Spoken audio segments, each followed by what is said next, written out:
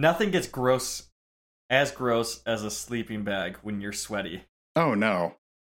Because it's not the felt lined ones. It's those super polyester lined ones that stick to you once you start sweating. So you're rolling around slowly, encapsulating yourself inside this cocoon, and you feel like a spider's wrapping you up, ready to eat you. And it just gets all slick and moist in there? Yeah, sometimes that's good, but not in a sleeping bag. No, nobody wants that. That's nasty. That's nasty. I'm ready. Who wants to start this thing?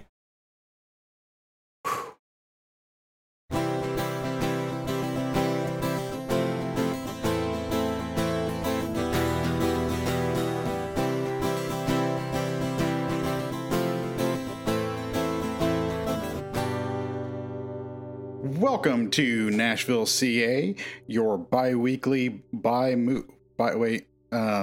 dual movie podcast. Is that what we do? Double feature? That didn't go well. And you took such like a big deep breath to relax yourself. And you come out and I started giggling because right off the bat, welcome to Nashville. It's like, whoa, who is this guy? I haven't heard this guy before. Once again, we are your bastion for complete professionalism here in the podcast universe. We're doing great. Josh, what's up, dude? Oh, not a whole lot. I am excited to talk about these movies that I watched like a long time ago for the first time. I was excited to rewatch them and now talk about them because I've got a lot more thoughts than I did previously. So. Yeah, I'm really excited. We basically just talked about what movie gets under your skin and what movie has, like, just kind of spooked you and freaked you out. And that was, the basis for, look at this fucking little bird eating the peaches out of the tree. Get out of there! Sorry, viewers, there was a bird eating peaches that I had to scare off. Anyways, yeah, so these movies freaked the fuck out of us at one point or another in our lives. And, you know, as a horror fan, there's not that many movies these days that are able to give me the chills. And so I'm really excited to talk about both of these. Yeah, it's like, I recognize things could be quote unquote scary at times, but few things actually really get to me. And both of these films have stuck with me over the years, and I don't even know the first time I watched our second movie because it was pre-Letterboxd, so you know everything before Letterboxd was lost to the sands of time. You were never an IMDb person? I used to keep notebooks. I had Moleskines with, like, I would write down the movies I watched and give them a star ranking, but to go back through those would be insane to try to find one title. Sorry, you said Moleskine? Yeah, Moleskine? Is that not how you say it? I've said Moleskine my entire life. Maybe that's just a West Coast thing where we just can't be bothered to pronounce it correctly. I don't know. Maybe I'm just being pretentious and presumptuous. I don't know, but hey, we're talking about movies with mysteries at the bottom of them, and here's another one. How do you pronounce that word? I love it. We'll get Kobayashi to make a documentary about this. If you can find him. Yeah. So, that brings us to our first movie, which is Noroi, The Curse, released in Japan in 2005. And I'm going to say right off the bat, I'm going to do my best to pronounce some of these names. No offense intended if I butcher them. It's directed by Koji Shiraishi and starring Jin Murakai, Ryo Kano, and Tomono Kuga. I think you did a pretty dang good job there. I'm sure it was terrible, but let's pretend I did all right. So, okay, as long as you can say Kagutaba. Got Kagutaba down. Whoa. I think we can only say that like 5 times throughout the course of this episode, or something bad might happen. It's a Candyman situation? Yeah, you already had it twice, dude. How many times was Beetlejuice? 3 times? I think 3 times. It's been a hot minute since I've seen Beetlejuice. Did that just rip off Candyman, or did those ideas exist separately? I think that they're both plays on the Bloody Mary. So I don't know this. I thought maybe Candyman was then the origin of the Bloody Mary myth that kids would tell each other. I've never been completely clear on the whole stand in a mirror, because I remember I've never done it. Have you ever said Bloody Mary in a dark bathroom? Yes, and freaked myself the fuck out. I remember my sisters telling me about it, and I think I stood in the bathroom once as they started to do it, and I was just like, no, this is not, no fucking way am I going to be here when this woman appears behind us in the mirror. The origin of Bloody Mary, the storyline lies with Queen Mary the First, who was born in 1516 in Greenwich, England. Wait, Bloody Mary, is this anything with Elizabeth Bathory? That's something completely different, huh? I think that's a different one. Although there's a great episode of Grady Hendrix's short-lived podcast where he covered Elizabeth Bathory and the myths around her, which was pretty good. You ever play Bloody Knuckles? Yeah. Okay, did you ever play that game where you slap through the person's hands? Where you, they rest their hands on yours and you have to slap them? Yeah. Yes. But so there's a variation of that.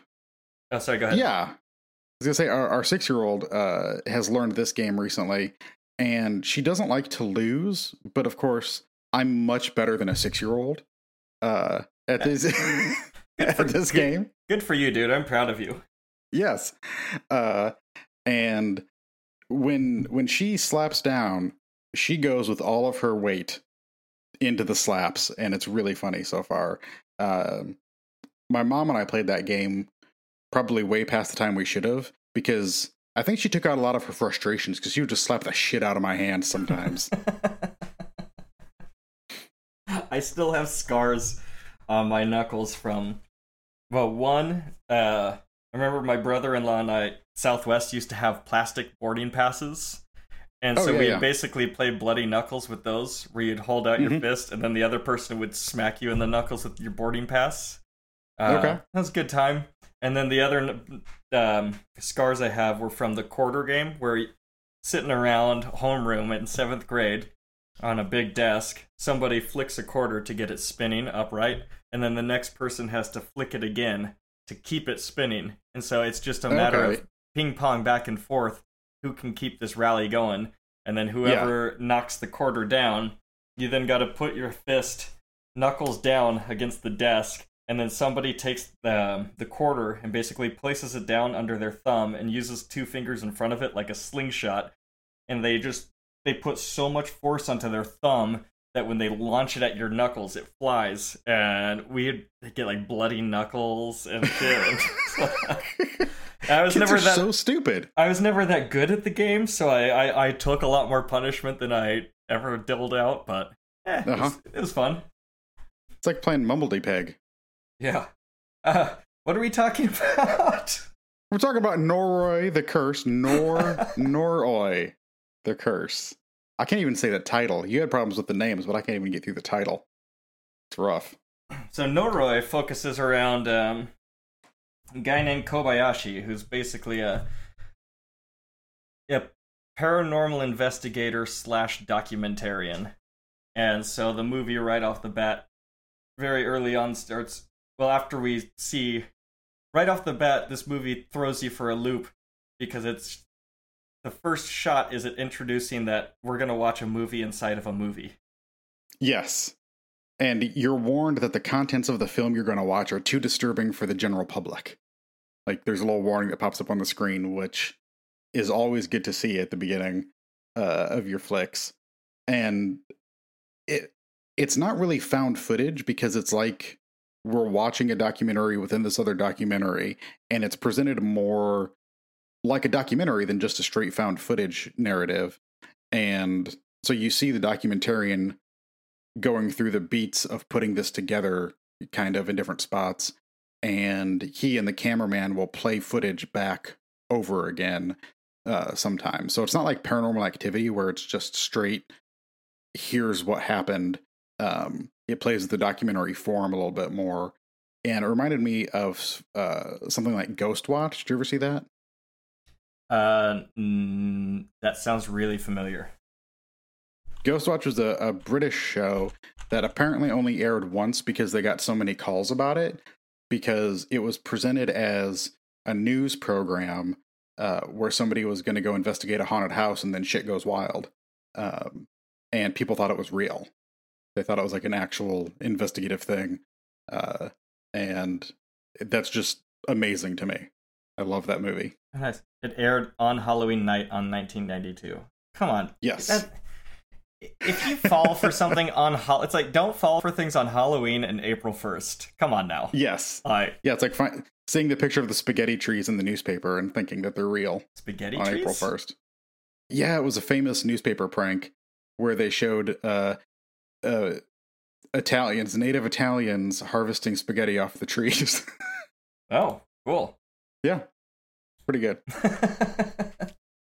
That's like, when I was a kid and I heard that cork comes from trees, I just pictured like a tree with a bunch of hanging wine corks just hanging off of all the branches. I don't know, I'm dumb. It's already been said, but kids are really stupid. Yeah, I was also told and believed for a brief period of time, like an hour or two, that black and white cows are milk and brown and white cows were the chocolate milk cows. Mm-hmm. Felt pretty. That's a classic. Some farmer got me good with that one on a field trip.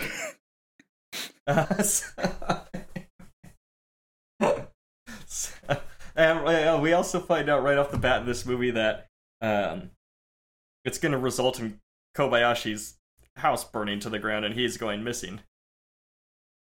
Yeah, which the little epilogue that happens at the end like explains more about it, but I really like the fact that they start with this because you feel like it's doomed the entire time, because you know something bad's going to happen to this dude and probably most of the people that he's interviewing, which I think is such an interesting way to start your movie of like, hey, these people are all going to die. Sometimes I have a problem with it when, for instance, the most recent one I can think of is in Don't Breathe. There's a shot from about 45-50 minutes into the movie that they play for the first 20 seconds, and it's just a repeat shot. And so it's more, I feel like that's just like a spoiler of this is what's going to happen, but it's getting spoiled for you, whereas this is more intriguing because it's enticing you of like, this is going to be a wild ride that's not going to go well, but you still don't know anything. Yes. So I don't, it's hard to know when that little utility works and when I think it's kind of exploitative and dumb. But I think in this case, it totally works. Yeah, and I think that this is more like, once again, taking from the documentary side of things, whereas I feel like a lot of time jumps in movies like that really started with Tarantino, and they do it because it's cool and they saw it in movies, and they don't actually do it for a narrative reason or like an audience viewership reason. Whereas I feel like this just pulls you into the story right off the bat. Yeah, I think a lot of times it's either a director has seen it done in other movies and thought it was cool, or a producer tells a director, hey, this movie's boring as fuck for the first 25 minutes, and we need to keep asses in the seats, so you need to put something in the fruit. That's why so many slashers and stuff just are front-ended by one random-ass kill, or it's a flashback kill, or something. You gotta get something in those first 5 minutes for the impatient people. Oh yeah, and I've definitely used that trope multiple times in things that I've made, which is, I don't know, it can be really fun to like have a kill right up front, but yeah, when it's not done with the purest of intentions, I will say it can be bad. Yeah, well, again, looking at our second movie, if they tried to throw a scare in the first 5 to 10 minutes, that would not have worked at all. No. So, with Noroi, the next part that happens is we get a title card. But it's not a title card; it's more of a mission statement from Kobayashi himself, and it says in all capital letters, "I want the truth." And this to me was like such an X-Files moment of, the truth is out there, I want to believe, all that kind of stuff. Yeah. That's, I love, especially at the beginning, how it feels so much like a documentary before the second part starts. They're doing like, they're panning across shots of Kobayashi's previous films and books and things, and they have like still shots inserted, and it feels really Ken Burnsy in the very beginning, like something you would come across on television. I thought that was great. I would love to see a Ken Burns horror movie. Oh my god. That would be so cool if you could figure out a way to just make still photos with slow zooms terrifying. That would be amazing. I wanted to steal this method, the one that they employ here. I mean, before I ever saw this movie, I had the idea of like, what if it's found footage, but it's a documentary and it documents, in my mind, it was the documentarian like going crazy and getting drawn into something, which kind of happens here, although he mostly stays as an observer until the events happen to him right at the end. Yeah, that would be a cool movie to watch, honestly. Yeah, Kobayashi seems to be pretty level. This movie is not nearly as much about his character arc as it is about the curse itself and then the victims of the curse. He's just kind of there to pull us along and ask questions and figure shit out. Yeah. So after we're introduced to him through the documentary footage, once we're inside the movie, he starts interviewing a woman about some strange sounds in her house, and there's a woman who lives next door who's really creepy and slams the door in his face immediately, where the sounds seem to be emanating from. And they go to have the sounds analyzed, and the analyst tells them that it sounds like 5 babies crying in unison, which is just a horrifying thought. Yeah, so the woman answers the door. It's like, was she say, "How dare you speak to me like that?" Yeah. Or something? But, man, intense lady. Yes. This is like that level of intensity I feel like you only tend to get in Japanese horror films, of just like these characters who are so strung out by being haunted that they're like on the fucking knife's edge, Yeah. But man, I was so excited when we got to go to this sound analysis lab and see this guy with the spectrograph and watching him cleaning it up and everything. I was like, I love this. This movie does a lot of cool, like, I called it multimedia, where it uses a lot of different approaches to tell this story through different kinds of TV, different kinds of documentary, different styles. And so this one was so dry, but sitting there listening to the audio tape, and then as it gets scrubbed, and then the guy defining, I love that also this guy is like, well, a cat meow usually starts with like a high before it drops back down. This is not a cat meow. So the surly neighbor moves away. Her name is Junko Ishii, I believe. Yes. They find out, they poke around her abandoned house, and they find some mail that says her name, and a whole bunch of dead pigeons, which the dead pigeons is a motif that I think the first time I watched this, I didn't really catch on to, like how important they would be. And that's the thing, everything in this matters. It seems like it's going to be like a normal found footage movie, which is just kind of there built for the scares, I feel like. But there's so many little things that add up to the plot and actually wind up in, they're part of the curse overall, that it's just the world that it builds, I think, is really intricate. There's a lot of moving pieces for this movie, and yeah, with these two movies, I did not take any notes watching them the first time because because we were going for scares, I just wanted that complete visceral experience. Yeah. Going back and trying to remember what happened in this movie, it was so dense. there's so much information exchanged through conversation and things in this movie that, but like you said, watching it through it a second time, picking up on all this stuff as I'm fast forwarding through it, and scanning through it, and taking notes, yeah, you do realize that it seems like it's throwing red herrings at you, but almost every red herring eventually comes back around. Yes.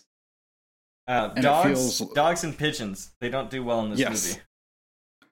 And ropes and doodles and all kinds of things like come back to play. Sickles do very well in this movie. This is a real pro sickle kind of movie. Yes. So at this point, is this where we get to go to the scene with all the school children doing the paranormal ESP testing? Yes. Well, we get a superimposed title card saying that the woman who complained about the noises died 5 days later. Like, oh, right, in a car crash, I think, right? Yeah, and it's just like, oh, well, something tragic happened to them, and we already know that that's the fate of almost everybody we're going to meet. So, but yeah, we get the TV program with children with psychic powers, and we meet Kana, I think is her name? Yes. Okay. Who passes most of the tests to be psychic that they do on this TV program, which I wonder if there's actually TV programs like this, if this was actually a thing. And I would love to watch one of these things if it's real. This seemed too grounded and realistic to be fiction. This felt like people like this would just be like a common TV show that you watched or something. I don't know, the production of it and everything. Yeah. So this scene started out, and I was like, what is this movie going to be? One of those things where it's a bunch of different stories that are kind of related but kind of not, and we're just kind of, it's like an anthology thing. Like what is this movie? Maybe it's just a bunch of short films or something. And then we see the girl, she does all the normal drawings with the circles and all the symbols. But when it shows that she holds up that drawing and she's drawn what we later find is the Kagutaba mask. Yes. Creeps me the fuck out. Like, that was... These movies both emanated chills down me at various points, which is something that, like, only horror can really do, or certain spectacle movies, but where it's like, what I'm seeing is just so cool or so scary or whatever that like a chill starts in my lower spine and like travels from my body and I get goosebumps in my arms and like that's my fear response. And so this part where she holds up that drawing and it's just that fucking weird ass face with the tilted chin and the black eyes, it like sent a chill down my spine. Yeah, a lot of this movie does that. It makes me think of, have you ever seen the Vincent Price movie, The Tingler? No. That's a preposterous name. It is. Well, and the creature itself is supposedly this creature that lives like in the bottom of your spine and grows up the length of it and gives you the tingles and can eventually choke you and kill you. And it was a William Castle production, and when they showed it in theaters, they actually had seats with joy buzzers rigged. So there's a scene in the movie where the Tingler gets loose in a movie theater, and they would buzz the seats when people would, when the lights went out. Oh, that's awesome. I bet people lost their minds. Yeah, it's fantastic. Also, I heard you say Tinkler, not Tingler. so I laughed because it's just like, Vincent Price just running around peeing on things. That's a weird movie. All right. So after this, we get... Oh, and then she also... the next test in this scene is the materialization test. Yes. Where basically the guy says that people with psychic powers can create water to magically appear. And we essentially see Kana do this in a beaker. But the water that she materializes is kind of grody looking, and there's black hair in it. Yep. Hair possibly from a newborn baby, we find out later. Yeah. which is just gross.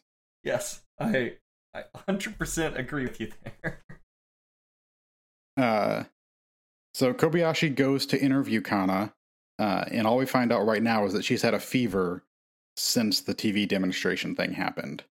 And what's cool about this, like if you haven't grabbed onto it yet, is we see Kobayashi's actual like documentary footage that his cameraman shoot or he himself shoots, but then we also see scenes from we get television programs and like Sean said, audio from other sources, and later we get a 16mm film cut into it, so it feels like the world is really vast.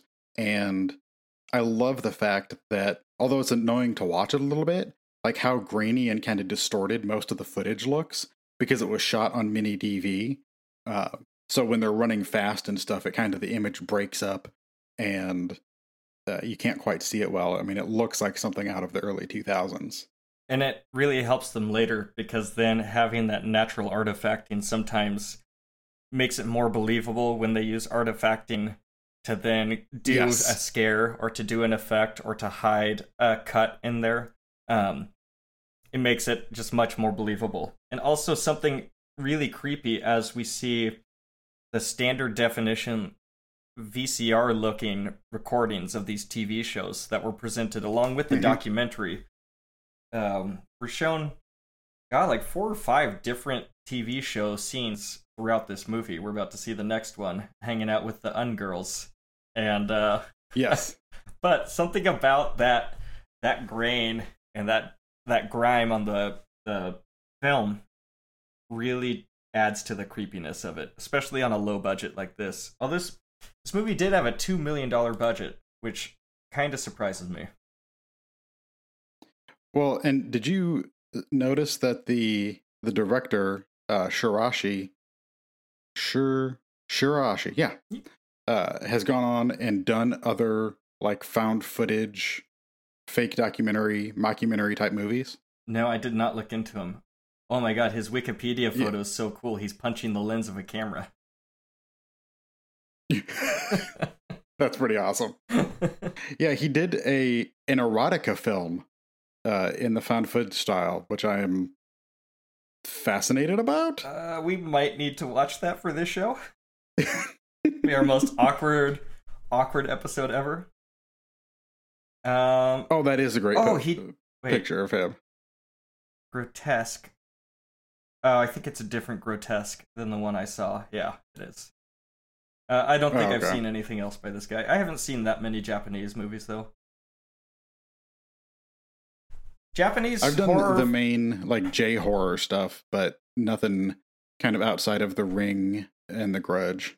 Yeah, I'm kind of in the same boat. I've seen some crazy stuff like Machine Girl, where a girl's leg gets cut off and she has a machine gun leg or something, and Tetsuo, Iron Man. Yeah. But yeah, for the most part, especially the Grudge style, Ring style horror. I thought The Ring was creepy when it came out, but I don't know, after a while, meowing children and white makeup faced women just doesn't creep me out eventually, you know? Yeah, I did a bunch of those because I think they were all playing on Shudder early on in the pandemic during lockdown. Like when I started working from home, I just had my laptop open doing my work and had those playing in the background. So I got through several of the Ring movies. Rings was pretty wild, if I remember. Actually, I don't remember that much from it at all. I just remember the scene on the airplane.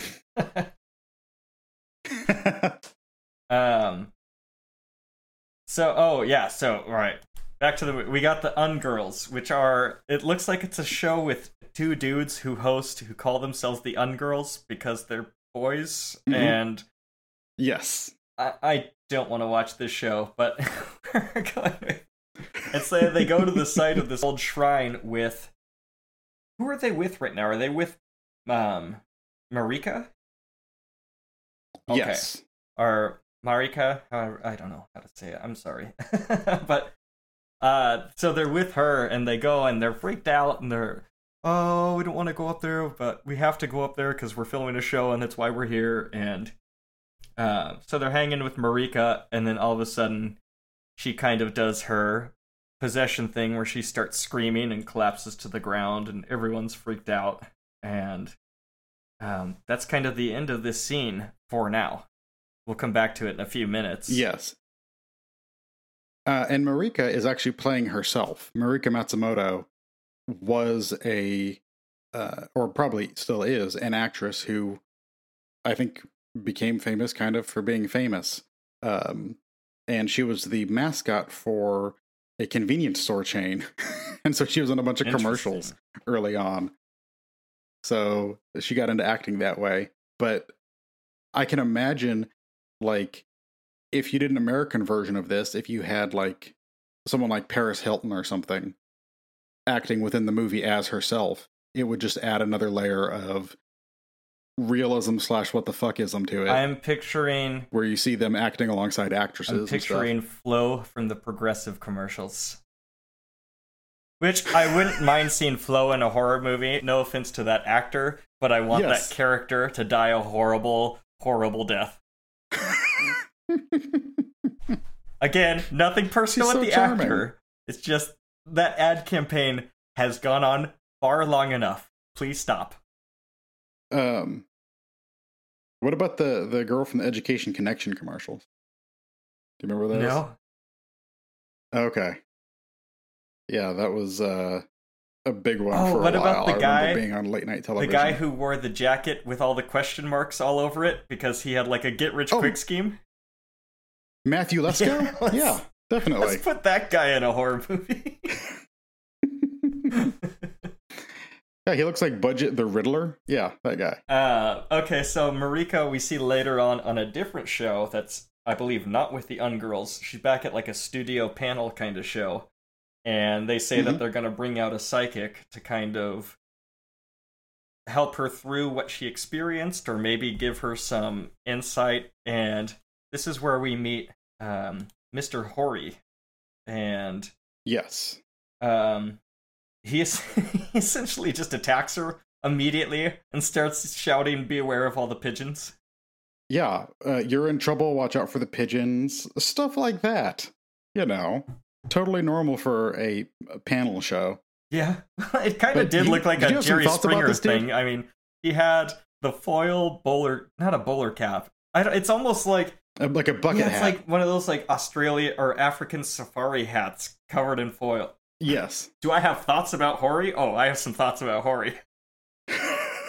So, when I watch a foreign language movie, I often find that I think every actor is excellent because I don't know if their dialogue is stilted or not. So, it's so much easier for me to tell. It's so much more difficult for me to tell if somebody's giving a good performance when it's in Danish or Japanese or Chinese or Mandarin or anything. I'm pretty sure Mr. Hori is giving a terrible performance. I was worried that it's insulting to neurodiverse people because of how many tics and everything he has. Like, I think he's portrayed as being on the spectrum or something. It's not comfortable to watch him.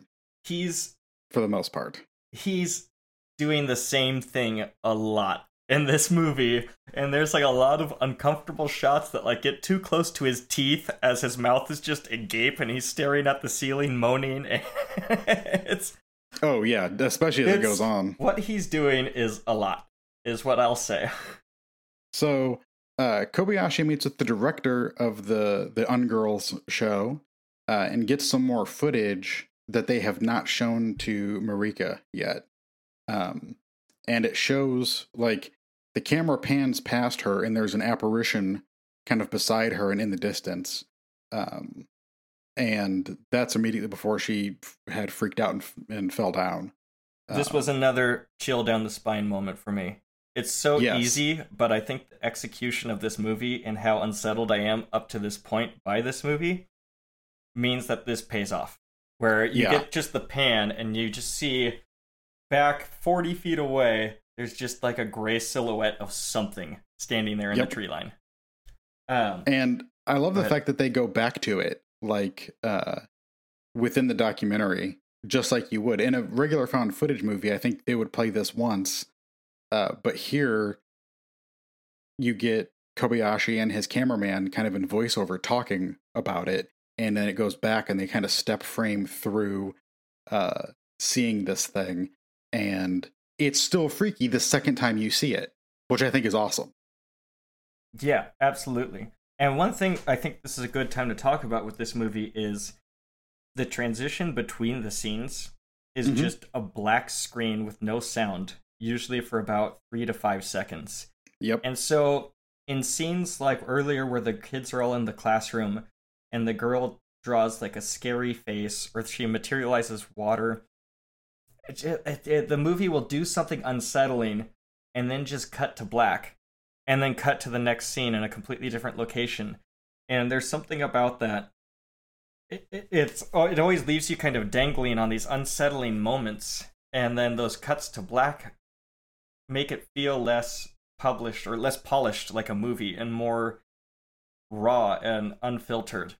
And so I think those were part of the reasons that this worked so well, is because I really made sure when I watched both these to like watch them at night, blinds closed, all the lights off, like give these as much of a true theatrical feeling as I could. And it really helped, because those moments where you're sitting in the room by yourself after this creepy shit happens and your living room is pitch black, pretty creepy. Yeah, I love that they really used the form of what they were making, because in a normal horror movie, not like a found footage movie, but a normal horror movie, you have to have an end to the scene. If something freaky happens to your character, they still have to leave that room and go to the next thing. And you're oftentimes like stuck with, how do I show that? And towards the climax of a movie, you can get away with kind of cutting on those actions. But here, because it is found footage and it seems like they just cut and it works so well. And yeah, I watched this in 2 chunks, and the second piece was at night by myself. And I had my laptop open making notes, and even with kind of the interruption of pausing it to make my notes and stuff, it still really, really worked. And those moments, like, they just hang with you in a really gross way that I loved. So the next scene that we have here is we see Kana having dinner with her parents. And spoilers for one of our previous movies, Stalker, fast forward 30 seconds if you don't listen to that or haven't seen it. This part here totally reminded me of Monkey at the end of Stalker. Oh, yeah. Where she shoots the bowls off the table. Yes. And I love the part, though, after where it's like, oh, that was a cool little trick. Her parents drag her into the bedroom, and Kobayashi, then we see they look back at the table, and there's been a spoon that's been snapped in half, and the head of the spoon is just spinning in place on the table. Yep. That was awesome. That's, in my notes, I put utterly chilling moment, because they cut from an interview of Kana, and at the end of the interview, she says, I guess it's just too late for all of us. And the camera just like hangs on her for a few seconds. And then you immediately go to this dinner scene where almost instantly she wipes the table off with her brain, apparently, or some ghost does. And then you get this... wipes the table off with her brain. With mind powers, you know. Yeah, but with her brain has me picturing her like using her physical brain as a sponge to clear the table or something. That's a weird way to put it, man. I get excited when I talk sometimes. Words come out weird. I know, but that's why we're good hosts together. So after this, again, like after that spoon is spinning, hard cut black. So again, unsettling, creepy. And we go to a reality show now, and the host of the reality show is going into Mr. Hori's house. And this part's really strange, because Mr. Hori lives in a house that's covered in foil. He starts talking about ectoplasmic worms. And the whole time this host is basically talking shit about him and making fun of him in front of his face on the camera. It feels like she thinks he's in on the joke at first, and then as it gets weirder and weirder, her reactions are kind of like she gets more and more freaked out as it goes on, which I liked. But he shows her he's got these piles of papers that are like flyers apparently that he puts up that talk about all these ectoplasmic worms that he sees, and they're crawling all over. And I think that's why he has the tinfoil. And he has guarded the outside of his house with writing, like covered it with these flyers and big kind of poster boards with painted writing on them, which I wish I could read Japanese because I want to know what they say. Yeah, absolutely.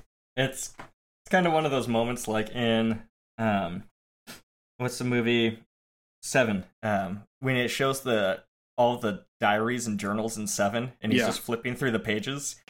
You sometimes just want to stop on a freeze frame and just read a page out of that diary and be like, all right, what did this art director write in this thing? Yes. Because they had to make all of this shit, and so somebody had to fill all of these pages, and it can't just be nonsense, or maybe it is, but right, Lorem I feel like people would catch on to that. So, yeah, do you think... I wasn't quite sure if the foil thing, now that you mentioned that it's worms, because I know it's like people will put out copper wiring to stop snails and slugs in their gardens. So now I'm thinking, like, do worms not like aluminum foil or something? I don't know. Ectoplasmic worms don't. Well, that's a good point. You know, I think I might have missed the ectoplasmic worm lecture in chemistry. Yes. It's you just get it by watching Ghostbusters a whole bunch of times. I think it was that day where I faked an ear infection so I could stay home and play Worms on Sega Genesis. Oh, man. That's Remember classic. Worms? Yes. Oh, fuck. Just pretending to be sick so I could stay home and play Worms. So after this scene, we essentially... Do we get a card or a news thing that says that Kana has disappeared? We see a flyer with her face on it, and then a card that says she's missing. And then it turns out that the week before she went missing, she had been contacted by Mr. Hori. Hori? Is that his name? Yeah. Ori. I don't know if you hit that H or not. Hori. The super psychic, as they call him. These parents are letting this man visit their daughter multiple times. Yes. And they took her word that he was okay. The daughter said, "Oh, don't worry about him. He's fine." And they were like, "No, okay." Yeah, no, it's not. It's not cool. For a long time in the movie, all of my assumptions were that he was the one at the bottom of it. That he had done something heinous. Really? Where did you, let's go back just a little bit. You're the one who chose this movie. Where did you see this for the first time? So I watched it about 6 or 7 years ago. Some buddies of mine and I do we do a bunch of movie marathons, but every Halloween time we do a 24-hour horror movie marathon. So we watched this. It was fairly early on because we don't put anything with subtitles on too late. Smart. Because otherwise you get angry at the subtitles. Yeah. But it didn't play that well in that kind of environment. I think like kind of big, broad, goofy movies tended to do a lot better when you're sitting around joking with your buddies. Something like this really benefits from watching it this time. The first time I watched it, I gave it like 2.5 stars, I think, which for me is like, it's moderate. I might watch it again. I might not. This time I gave it 4 though, just to, spoil the ending there. Yeah. I'm not going to spoil my rating because that's a really dumb thing you just did. And now everyone's going to turn off the episode. So listeners, you won't get my review until the very end. No, well, at least we got that to hang over their heads. Both of these movies, I feel, are much more powerful in a solo viewing experience. Yes. I've shown my friends Session 9, like hanging out the house, and even when nobody's talking, I don't know, there's something about not being alone that brings comfort. And I think both these movies, that unsettling feeling comes from when you're alone in the room with it. Mm-hmm. Most definitely. I think Session 9 is, the world of it is so well drawn. Like, I feel like I've been inside Danvers asylum, hospital, whatever they call it. I feel like I could draw you a map of the places these guys go, and I hate it. Like, I feel like the asbestos dust is on me from that movie. It's so well done. I totally get what you're saying, especially after having seen that movie now 6 or 7 times. I feel like I could give a guided tour of Danvers. Yeah. So, after Kana disappears, Kobayashi visits Hori and essentially gets him to he shows Hori the video of Junko Ishii, I think, and then also gets him to draw a picture of where Kana is. And so he's not sure if he's drawing him a map or a photo or what. But it's at this point, I think it's after this scene where it's after the scene of Hori freaking out. We then go back into one of those analysis parts where we go back a few minutes and rewatch what we just saw. And there's a lot of video artifacting in this scene as he's screaming. And there's like these weird blue distorted frozen faces in the artifact that shows. Yes. But the main thing that fucked with me in this scene is that his screams and yells are being time manipulated. And so they're just getting stretched out into these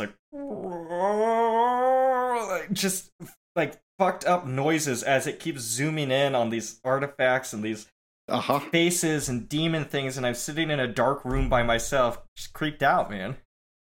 It's super uncomfortable to listen to it for too long. And I feel like the movie pulls it to almost to the point of being too long. But it's like, for me, the best example is the end of Texas Chainsaw Massacre, when she is just screaming and screaming. Like, I have to turn it down. It becomes way too much and I get like overloaded.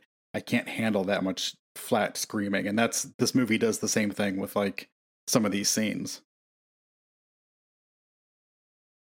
I think a lot of times, well, especially Session, I think oftentimes I'm more afraid of sound than I am by what my ears or what my eyes are picking up. I think the sounds of things are what really creep me out and get me those goosebumps. Yeah, it hits it like the primeval part of my brain, and it gets me going in a way that like the visuals don't, because the visuals I can figure out where they made something, they cut it like this to show that the axe doesn't actually go in the face, the kind of things. Oh, I stopped talking, ready to take a drink. Fantastic. What? Nothing. Go on. Oh, okay. So Kobayashi is basically just given a general direction that looks like northeast. So he just starts going northeast in a vague direction, searching for this building. And I don't quite remember how we get to this part, but this is where we jump into Marika has been sleepwalking and has been tying weird knots. Yeah. They set up a camera to record her at night while she's sleeping. And the next day they find an extension cord on her balcony that's been tied into a series of these loops. And it's a very specific way that, like, the yarn in her house has been looped. And this is one of those things where if you go back through the earlier footage, you can see it in some of the stuff that we've already been shown, but they don't call attention to it yet. But it's just those little building blocks of the world. Do you get Paranormal Activity vibes off of this scene? Oh, when she's sleepwalking? Yeah. With the night vision on? Yeah, totally. And this came out 2 years before that. I mean, I think, from what I know of Paranormal Activity's production, was that movie had been filmed long before it ever got its release. So I think it's just a happy accident. But it was funny to see, like, oh, this 2-minute segment of this movie is creepy, where this woman is walking around her room sleepwalking. What if we extrapolated that to 84 minutes? Right. Which, Paranormal Activity was still the scariest theatrical experience I've ever had. Seeing that movie at midnight when it was in very limited release across the country, and I was going in pretty much completely blind. Just, I knew that it was a hyped movie, and people said, go see it, it's scary, and that was it. So sitting in that theater, it was a full theater at midnight, you could just feel the tension in the room, and every time that it would cut to a night scene, and it would, night 18, night 22, you could feel people like gripping the armrests, and then that bass sound would slowly, as the ghost started to come around. It was cool. It was really cool. I tried awesome. Rewatching it, and it does not hold up for me at all. But that experience in theater was kick-ass. Yeah, my buddy Cameron implored me to watch it, but he had seen it in a theater with a bunch of people who were gasping the whole time, and I watched it at home, playing it on a DVD from my laptop, and it wasn't nearly the same. No, because especially with that movie, when you have a theatrical screen in front of you, on those stationary shots at night, you don't know if the scare is coming from under the bed, or from down the hallway, or from the corner of the room, and your eyes can't take all of that in at once in a theater, so you have to actively be scanning around the screen with your eyes, whereas when you watch on a smaller screen, you're able to keep everything inside your main cone of vision. Nothing's in your periphery, really. And so I think that's kind of the downfall of watching that movie at home versus the theater experience. I kind of get that vibe from watching your cam here when we record, because I can see all the way down your hallway. Yeah, you can see all the way to the end of my... Yeah, that's my bedroom down there. Yeah. And I see your dogs walk past once in a while. And just if anybody ever comes down there, I'll give you a warning, but you're pretty much screwed at that point. You know what? Now that I'm looking at me, looking at myself, looking down my hallway, I'm kind of creeping myself. And it's 12:22 p.m. on a Wednesday, but that's when the real horror will get you. That's the thing. So while they're at Marika's house, they keep hearing banging. It's kind of banging sound. Mm-hmm. So they go upstairs, and it's her neighbor who works at some ad agency or something, and she has no idea what they're talking about when they ask her if she's heard any banging. And then after this, I don't remember who the pigeon guy is, but they go to the pigeon guy's house. Yes. And he has a bunch of garbage on his balcony, which he seems to be using as bait to attract pigeons. And we see him walk out and just grab a pigeon off of the banister. And this looked very real. I mean, it looked like he wasn't hurting the bird, but still, I have real concerns when I see real animals being used in movies, Yeah, and the amount of pigeons in this movie, I really wonder what the behind the scenes looked like, because the movie feels like it's just one guy out there with a handy cam recording it. But clearly, they had set dressing for all the trash that was out there, and the loops of rope and stuff that are hanging around. Again, man. So they had to have a pigeon trainer. Yes, I think a lot of this movie's budget was on a pigeon guy. So I don't know. I don't think you never see any violence happen to animals. I think everything is, all the dead pigeons we see, I'm guessing, are just dolls and stuff. I hope. Yeah. So yeah, they see him grab that guy, and then we just get a title card or something that's a few days later. That pigeon guy, he vanishes too. So basically everybody who Kobayashi's coming into contact with is either dying or vanishing. And the pigeon guy lived in the building that Ori had directed them to with his crude drawing. It was the closest match they could find was this building, and the ectoplasmic worms were coming out of his apartment. So they've got something to do with it. what do they have? I don't quite know. There's a lot of things that I don't either. I have no idea what's going on with some aspects of this movie, and that's actually completely fine with me. I think I know what the ectoplasmic worms are, and they'll come into play later, and it's really gross. Oh, I think I just connected it. Yeah. Oh, is it the real bummer thing in this movie? Yes, it is. No, the big bummer. I think you're right. Oh, yeah. Oh man, this movie just got a lot darker. We'll talk about it later. So go ahead. They find this strange sound on the tape where the actress was sleepwalking. And she says it's the same voice that she heard the night at the shrine. And it's someone saying Kagatuba. So when I heard this and they were listening to it, I was like, please go back to the sound guy. Please. And then they hard cut, and there he is in front of the spectrograph again. I was like, yes! 2 sound analysis scenes in one movie? This kicks ass. I love technical stuff like that, and like stuff that actually looks like realistic in the real world, where you can see him taking just the background noise off and stuff. I don't know. Something about it just scratches that itch for me. I love this next little sequence where it's just Kobayashi like calling people and trying to do interviews to find the meaning of this word Kagutaba. And it's just like, I think he pulls some stuff out of archives, and he's on the phone and he's looking frustrated, and it's just like doing the footwork of putting this film together, and you get to see the behind the scenes of it almost. It's really great. Yeah, and so he's calling a bunch of scholars, and then one of the scholars says that finally one person seems to know what he's talking about, and he said that there's a local village nearby that was basically destroyed when a dam was created, and the entire village was wiped out, flooded by the creation of this dam. But before that, they had a demon ritual, and the demon was called Kagutaba.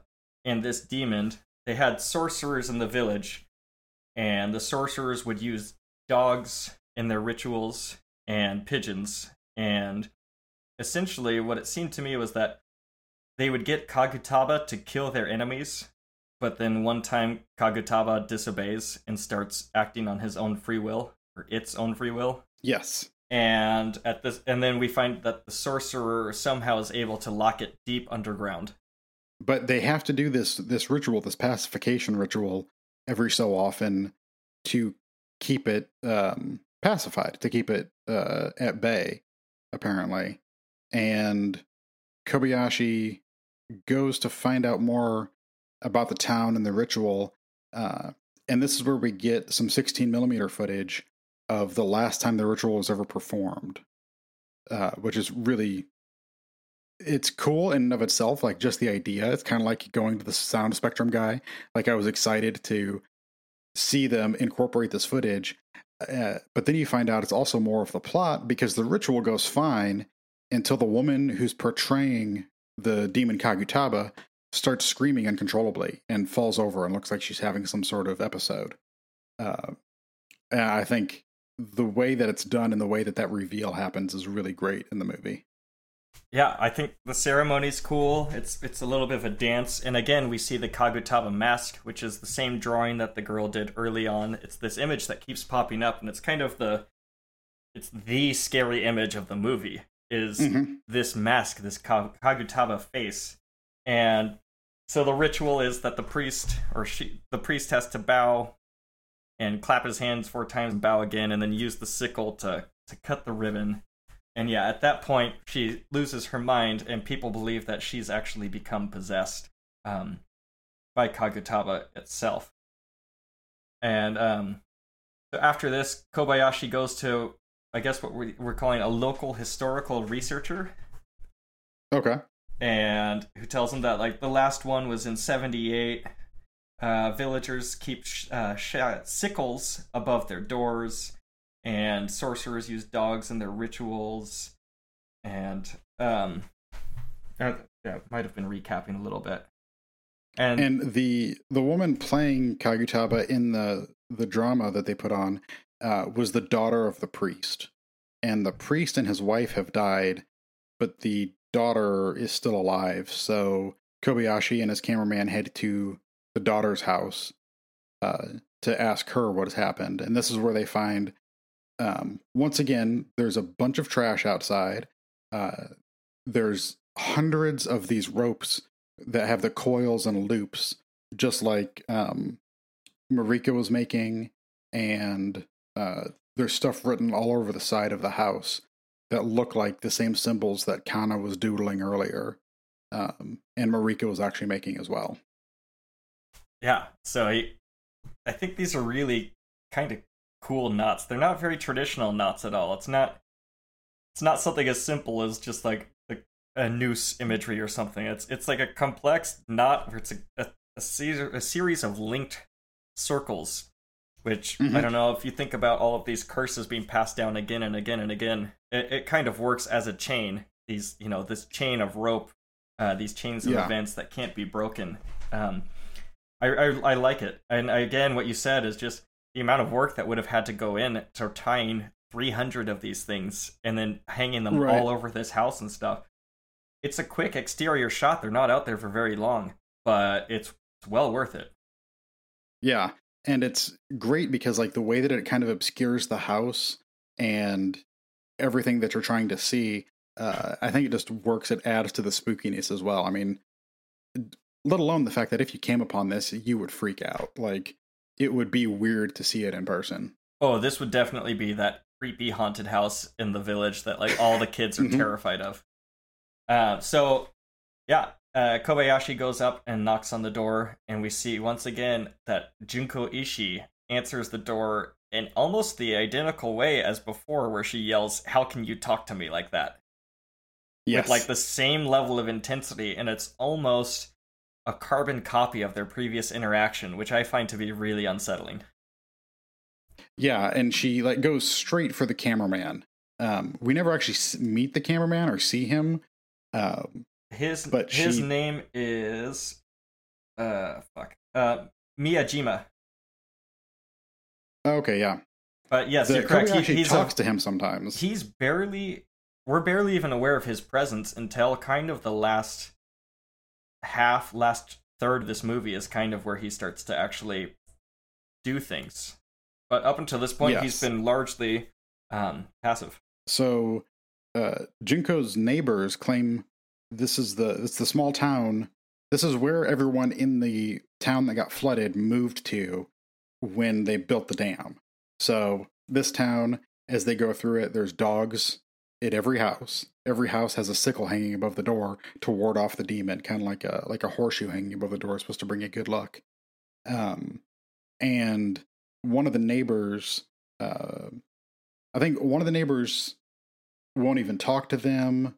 A couple of them say that Junko acts weird, or she's been weird since the ritual, and that perhaps she was possessed by the demon.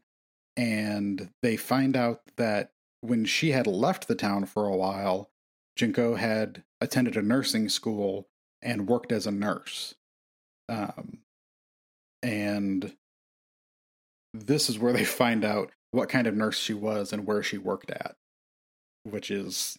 Yeah, she's working at an abortion... Made my gut churn. Yeah, she's working at an abortion clinic, and they say they do abortions up to the 22nd week or something, so that's late second trimester, which I think is about the limit of timeline in the United States. I haven't. Yes. I don't remember it.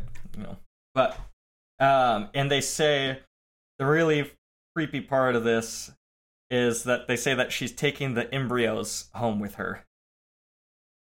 Yeah, there was a rumor that she took them home, and that's the part that made my gut churn, because it puts you on edge enough to find out that it was an abortion clinic, because this possessed woman working at an abortion clinic just seems like a bad mix. Yes, I 100% agree with you. The Kobayashi, he brings Marika to stay with him and his wife, correct?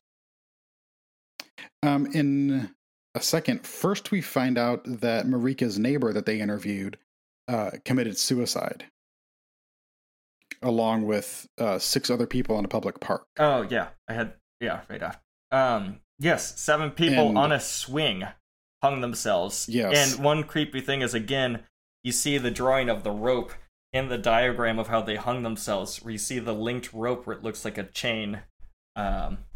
Again, another red herring that doesn't turn out to be a red herring, but it comes back later.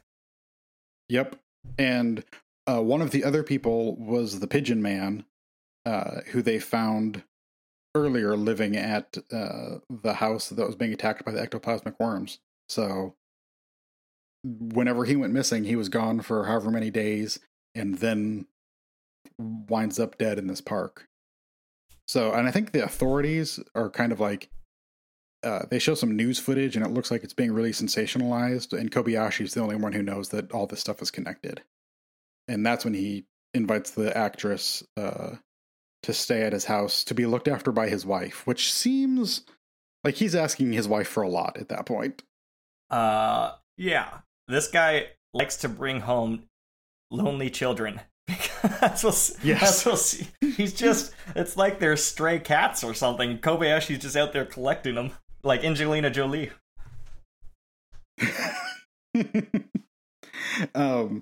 This really like starts ratcheting up, and like I think in a normal movie you'd get some kind of building of the soundtrack and the cutting would come faster. But here, since it's like played like a documentary, it's just all delivered to you all at once, kind of. Because there's the hanging in the park. We find out that Junko also lived next to the Pigeon Man before he killed himself. And then there's a news report that tells us that Kana's parents have been in a tragedy where Kana's father killed her mother. And she is still missing. Yes. And it's kind of all hits you 1, 2, 3.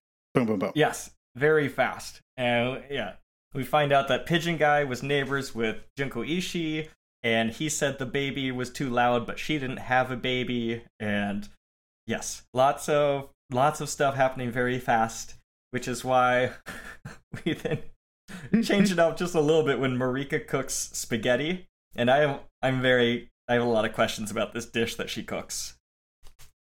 Yeah. She says she makes spaghetti with like bolognese sauce, but I'm not seeing any sauce on it. However, I am seeing open clams and fresh basil on spaghetti noodles, which I thought to be a very interesting combination. It's probably good, but I've never seen spaghetti look like that before. I've had dishes with like open mussels, steamed, laid on top of the spaghetti. Okay. Also, this is just me showing my myopic ignorance. They use Tabasco in Japan. Yeah, I thought that was interesting. Apparently, later, is that what they're eating on their eggs as well? No, that... we'll talk about the omelets later, okay? Let's not jump ahead.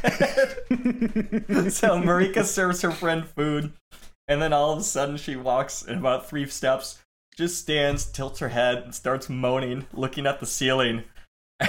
She collapses, and pigeons just start suicide bombing the window and crashing into it. And again, this movie's really ramping up. Yes. They go to Hori to show him the new tape of Junko Ishii attacking the cameraman, and he freaks out. And Marika decides that she wants to go to the site of the flooded village to try to do the ritual to pacify the demon. And they invite the super psychic to come along.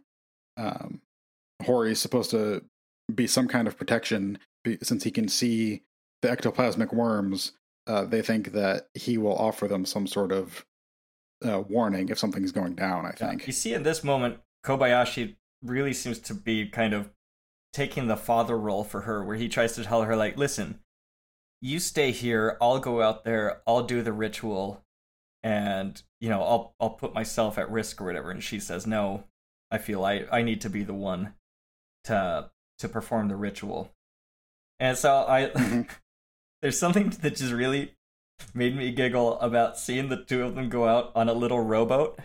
Just a little dinghy that he rows out, and she's wearing the biggest fluffiest white gloves I've ever seen. They make her hands look like Mickey Mouse's hands or something. I don't know what these gloves are, but they fascinate me. She looks like she's going to do a Land's End catalog shoot or something. Like, she's out here to beat a demon, and she looks like straight out of an LL Bean catalog. Yeah, but it also looks like those gloves would keep your hands warm in negative 15-degree weather. And it looks like a nice, pleasant, like 62 degrees out there on that lake or something. Yeah. So I had questions about the climates in both of these movies, because in Session 9, Brendan Sexton is wearing like a big puffy vest at one point, and the other guys are walking around just in shirt sleeves, and you can see their breath. And it's Massachusetts, so it's either super fucking hot or super fucking cold, right? I don't know. Is that how Massachusetts works? I don't know. I've been there in the summer when it was fairly pleasant, kind of out a couple hours away from where Danvers was, but yeah. Oh, yeah, I've never been there. Maybe one day I'll get to go visit Justin in Boston or something. Hey, I'm Quincy. I shouldn't do accents on this show. I'm terrible at them. So, Marika is out on the boat. She performs the ritual. She cuts the sash, and she immediately looks relieved. Says she feels better, lighter. Kobayashi's really happy and seems stoked. And then Mr. Hori starts freaking out back on the dam and starts screaming out that they need to get out of there. The worms are coming, etc., etc. So I thought this was really cool because Kobayashi takes a camera and his cameraman takes a camera, and Kobayashi is out on the boat. They row to the spot above where the ritual would have taken place. They kind of try to figure out where the shrine was and anchor above that to do the ritual. So you're getting him shooting close-ups of Marika in the boat, and you're getting the cameraman back on the shore. And when shit starts to go down, they shoot towards each other. So when you see Mr. Hori freaking out, you get like this really long shot of him from the middle of the reservoir, running up and down the bridge, or the dam rather, telling them to come back. And it makes it feel like they're so far away from safety. Like they're just cast out into the middle of this reservoir. And that freaked me out a little bit. I mean, big bodies of water freak me out. So this whole little sequence made my skin crawl.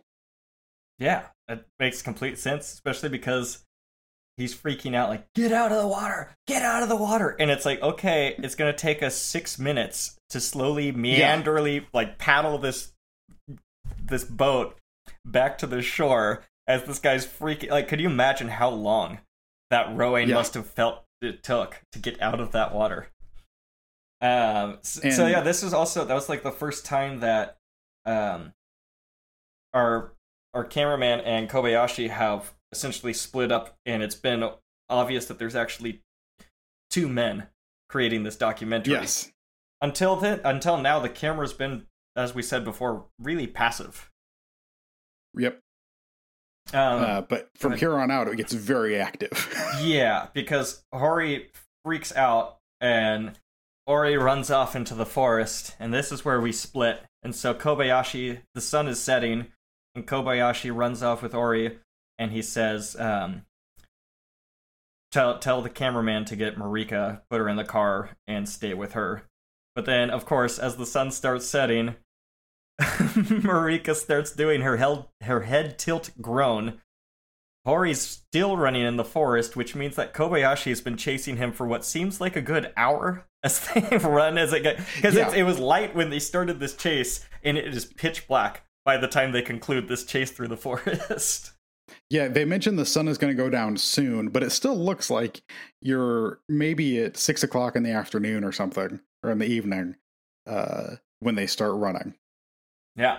And so Ori and Kobayashi come across a bunch of dead dogs in the field. Then they find a field that I think Hori calls a magic field, where it's a border tied of string to a bunch of trees with a bunch of pigeon body parts and shit attached to it, and then in the middle there's just another pile of dead dogs. And Kobayashi's gonna maybe go in there, and Ori's like, do not fucking go in there, whatever you do. And it's intercut with Marika freaking out in the car, being driven by the cameraman, and she jumps out of the car and she runs off into the woods wherever they are, and the cameraman heads after her. Yeah. And so we have that, and then there's a collapsed building near Kobayashi, and they think that maybe Kana's in there or something. And this is also where he sees that these seem to be like ancient buildings, because there's a stone with what essentially look like runes scratched into the stone, and it was the same diagram that Kana had been drawing earlier in the movie. Mm-hmm. And then after this, sorry, go ahead. I was gonna say, this is when something happens and the light on Kobayashi's camera goes out, and he switches it to night vision mode for a few seconds. And this is where we see the horrifying thing to me for the first time, which is kind of underneath the upright posts of this shrine. You see what look like dozens of fetuses with the Noroi, the Kagutaba face, crawling all over each other. Crawling on Kana. Was that Kana? Who was that? Yes, I think that's supposed to be Kana.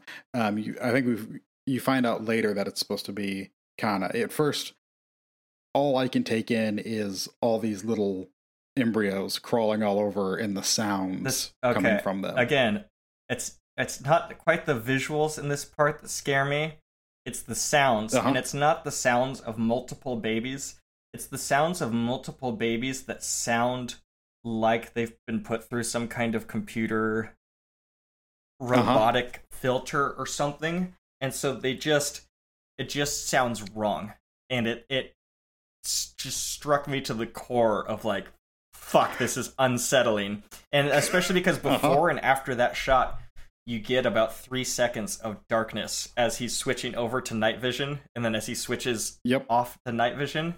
And this is we only have 2 night vision shots in this whole movie, so it's not like this is a setup that, we're gonna get to a night vision part. It's been the still shot in her bedroom, and now this. So it's a really shocking moment.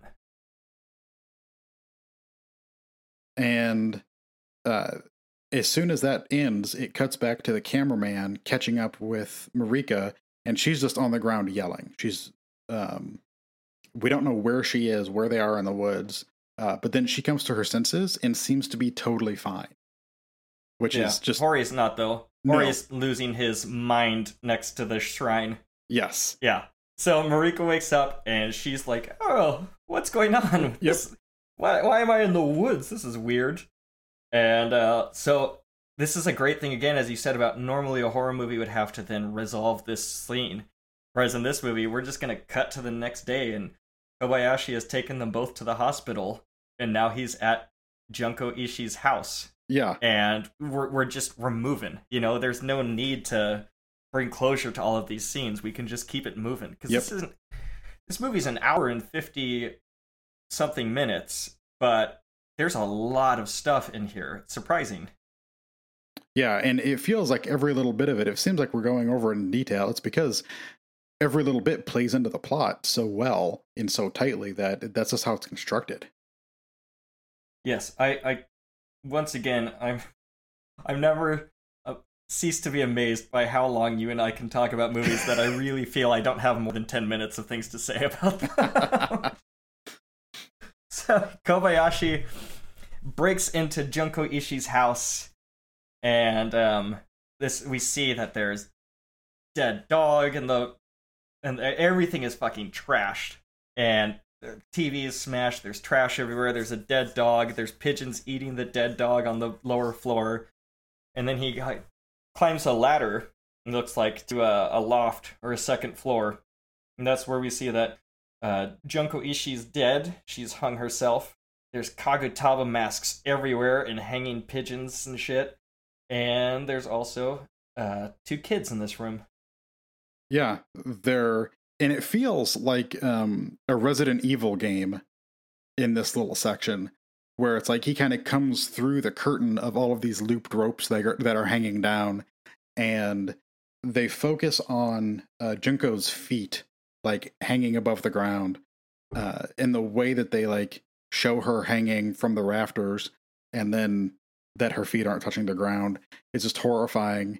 And then Kobayashi goes behind a desk where Junko's son, is hiding with Kana, who is cold. Her body is cold at this point.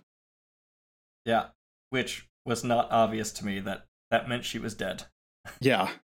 I was holding out hope because, like, they say, oh, she's cold, but in the next scene you get her being carried out, not even like on a stretcher. She's like being carried out by a person, which is just so sad. And especially they have like a close up on her dead face. I mean, you can't tell, but still there's a dead child in this movie, and they are not shying away from it in the slightest. This next scene perplexes me. So yes, you say Kobayashi gets the boy out of the house, and they call the police. And the police come. The police roll out this yellow mat on the floor that goes from like down where the ambulance is up to the house. And it looks like a yellow rubber mat. And I can't figure out if that's so that when they're walking down that little hill, nobody loses their grip and falls, or if that's like to keep their shoes clean as they go in and out of a crime scene. I've never seen it. They rolled out a yellow carpet to go to the crime scene. I've never seen anything like it before. I've seen, I don't remember in what movie or TV show, but I've seen like sticky mats placed outside of the room, like a crime scene room, to clean off the bottom of their shoes when they're coming in and out. But this, it's like also outside, so it seems like it would just get dirt and stuff on it from that. I'm very perplexed by it. If any of our listeners know what the Japanese police are doing with those yellow rugs, please let me know. So after this, we get a headline that says, "The boy assumed to be Ishii's child isn't hers, and Kobayashi adopts the kid." Yep. And so once again, Kobayashi is just kind of bringing stray humans back home to his wife and telling her to take care of them. And this, Josh, is where we get our omelet scene. Yes. So we get home video of Kobayashi and his newly adopted son. He's filming, trying to ask him some questions about what happened with Junko. So this omelet, for one, it looks like a 4-egg omelet. It's a big omelet. It's very large. Now, it's covered in what I believe to be ketchup. Really? I don't know if Japanese people eat ketchup, though. Okay. Again, this shows how myopic and ignorant I am, that I know nothing. And so I'm asking questions. I'm not making assumptions here. Yeah.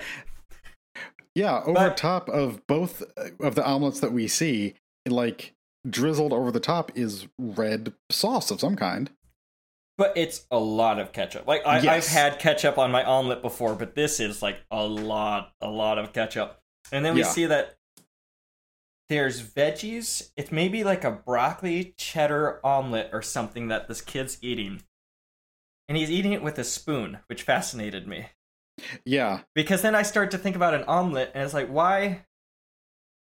A spoon works just as well as a fork to eat an omelet. I don't know why Big Fork has taken all egg game away from Big Spoon, you know? So, that's the end of my omelet analysis.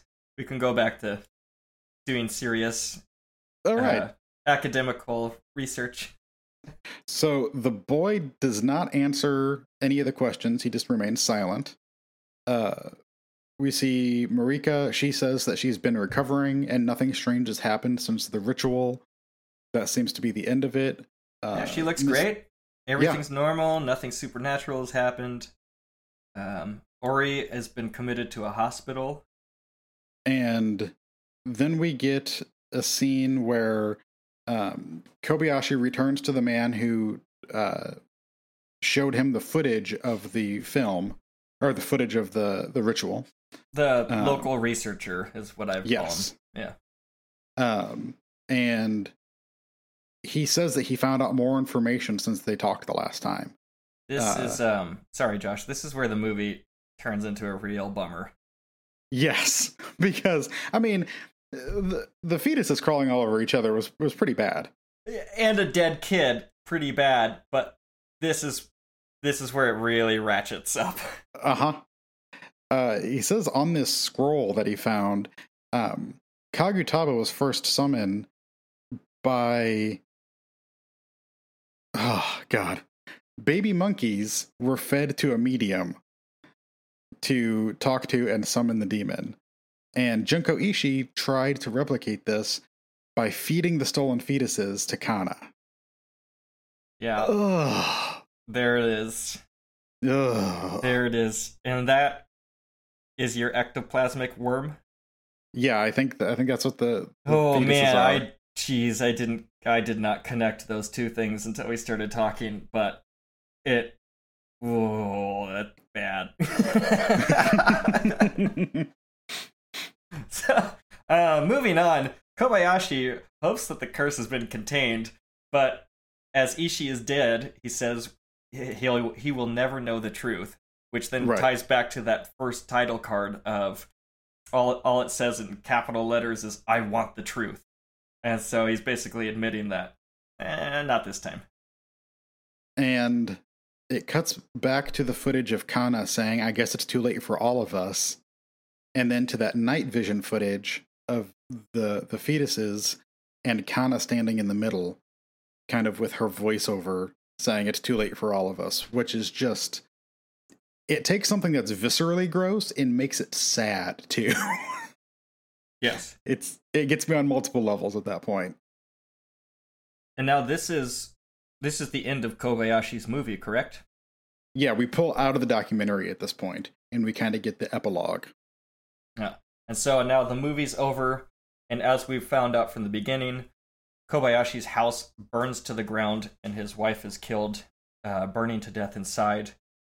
And Mr. Ori had escaped from the hospital 3 days earlier, and he's also been found dead. Mm-hmm.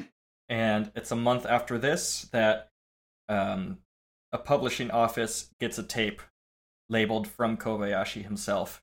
And so now we see Kobayashi's final piece of film, and I did not see this ending coming. No. I didn't think we were going back into the movie after we came out of the movie. Right. You understand? I thought we were done with this. So the fact that now we go back in, and what I thought we had already seen the most ratcheted part with the night vision, but no, this movie is saving one final fucking sequence that just everything is gonna hit the fan. Everything. And from what I've seen on Letterboxd, I've read people's reviews, and this seems to either make or break the movie for people. People either, if you get in on this last sequence, I think the movie ends on such a high note and it kicks your ass in such a good way. Or if you're out of it, the final sequence is a step too far, and you don't buy the rest of the movie. Then it breaks the rest of the movie, the reality of it, I think. I could see that, because there is some not silly stuff, but it's more of that thing like, if you want to be that kind of person that watches a movie like this and then says, well, in real life a character wouldn't keep filming and blah blah. It's like, well, yeah, but then the movie wouldn't exist. Exactly. So it's kind of, can you put those questions aside? Because if you can just give yourself over to this ending, holy shit, it's wild. So what Mr. Ori shows up at Kobayashi's house, and he says, you've been eaten by the worms. And Ori says he can hear Kana's voice, Kagutaba is alive, and Ori is holding a rock. And so Ori basically attacks Kobayashi to get into the house, and then starts attacking both the boy and his wife. Mm-hmm. And it's a brutal assault on both of them. Yeah, he's hitting them with this rock in his hand, and he's yelling that the boy is Kagutaba, reincarnated. He said the boy killed Kana, And Kobayashi says, the boy's a victim too. But you can see this boy has almost no reaction to any of this. So it definitely seems there's something amiss with this kid. Yeah. He's got some Damien energy going on. So Ori takes the rock, and I'm gonna... This shit happens wildly. So here we go. Ori takes the rock and starts smashing the kid's face. We cut... The camera pans over for a quick second and pans back, and we see the kid has the fucking Kagutaba face for just like 2 frames. That freaked me out because it's like his head is just like morphed by the rock bashing, but it's actually not. Kana is in the corner behind him as like a gray ghost. His wife starts moaning and staring at the ceiling. Ori hits Kobayashi with a rock, steals the boy. Kiko, the wife, douses herself in gasoline and burns herself as Kobayashi is screaming, trying to reach for her and reach for the camera at the same time. The end. Oh my god. It's wild. And it all happens within like 45 seconds or a minute. End. I had to run through it that fast because that's the pace of this movie. At the very end, is here's the payoff. This whole thing, and man, it works for me. That kid having the Kagutaba face, that one creeped me out a lot. Fuck. And I love it because they don't focus on it. It really is like he catches it as the camera pans over, and then he pans off, and then he goes back to the boy. Because it's like, it would be like doing a double take, and the second time, it's just his regular face, but it's been bloodied because he got hit in the top of the head with the rock. But the kid is just standing there, too. Even the fact that when he goes back to him, he doesn't have the Kagutaba face, he's just standing there, all bloody, is horrifying in and of itself. He has no reaction to it. Which makes me believe that he is the demon. Yes, I wholeheartedly agree with... Well, I don't know if I agree with Ori trying to murder this kid, but I do agree that with Ori that the curse is not broken. Yeah. And I think that's one thing that this movie does so well is when you get an unsettling ending where you're left as an audience with just a black screen and then like a okay. Fuck. This movie nails that ending for me. And I totally see it's make or break because I could see so many people dismissing this last 2 minutes. Especially because the pace of it has been such a slow build and a slow burn that this feels like it comes out of left field. The fact that the video cuts out and then you just get a text thing that says Kobayashi is still missing. Like, no, that's it. That is it. Yeah, because we already saw the end of the movie. Yeah. So, yeah. And again, just sitting in my dark room at like, I think I watched this movie. I started it around 1 a.m, so it ended around 3 a.m. Oh my god! Sitting there in my living room, just pitch black now. It's like, oh, that. All right. It's a hell of a way to start my day. Did you need a palate cleanser after that? Did you have to listen to some upbeat music or put on some cartoons or something? I don't know. To be honest with you, this might have been the day where after this I listened to the entire Ravenous soundtrack because I have issues with that movie. And that's a mood right there. By issues, I mean I have like a weird addiction to Ravenous that doesn't seem to be going away. So, Noroi, man, The Curse. Fuck yeah. I love it. Solid 4 out of 5 for me as well. I'm right there with you. Yeah. And thank you for showing. I never would have watched this. It's available on Shudder and also on YouTube. So it's actually not too hard to get a hold of. No, for a long time it was out of print over here, or had never been released over here. But it had leaked on YouTube, so you could people would stumble across it doing YouTube deep dives, and every once in a while it would kind of bubble up in conversation as a, what the fuck is this thing that I found?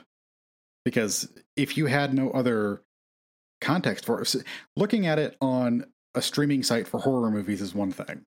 Like, you know what you're getting into. To just find it as a random video on YouTube would, yeah. I couldn't handle it. And there's certain things in this movie that I think if I was unsuspecting, I would watch some scenes in this not knowing if it was real or not. Because like those panel scenes or the scene in the kids' classroom, a lot of these scenes are presented as if it's just a normal Japanese TV show. And I don't know if I would know the difference if I didn't know this was not a spoof, but a mockumentary. Right. Yeah, dude. Thanks. That was awesome. I don't know. Do you have any last things to say about it? No, I think I don't have the cultural context to necessarily know if it's saying anything deeper than just being a good folk, like found footage folk horror type movie. But I think it's a really good entry in kind of both of those canons. You know, I'd be interested to watch The Wailing to rewatch The Wailing after seeing this. Mm-hmm. Very, very similar vibes now that I think about it. Not in the found footage way, but in the way of possession and exorcism and folklore and myth. That's a long. The Wailing's like 2.5 hours. Oh man, is it that Korean? I think it's Korean. Yeah. You didn't see it? No, I have not. It's good. I definitely was one of those movies where, because I don't know the mythos, at the end of it, I had to watch a YouTube video that kind of explained some of the folklore and myths behind it for me to get a better grasp of it. But very good movie. Well, both George and Andrew have given it 4 stars, and Austin has it on his wants to watch list, so it's going on my watch list. There That's you go. Good enough for me. Cool.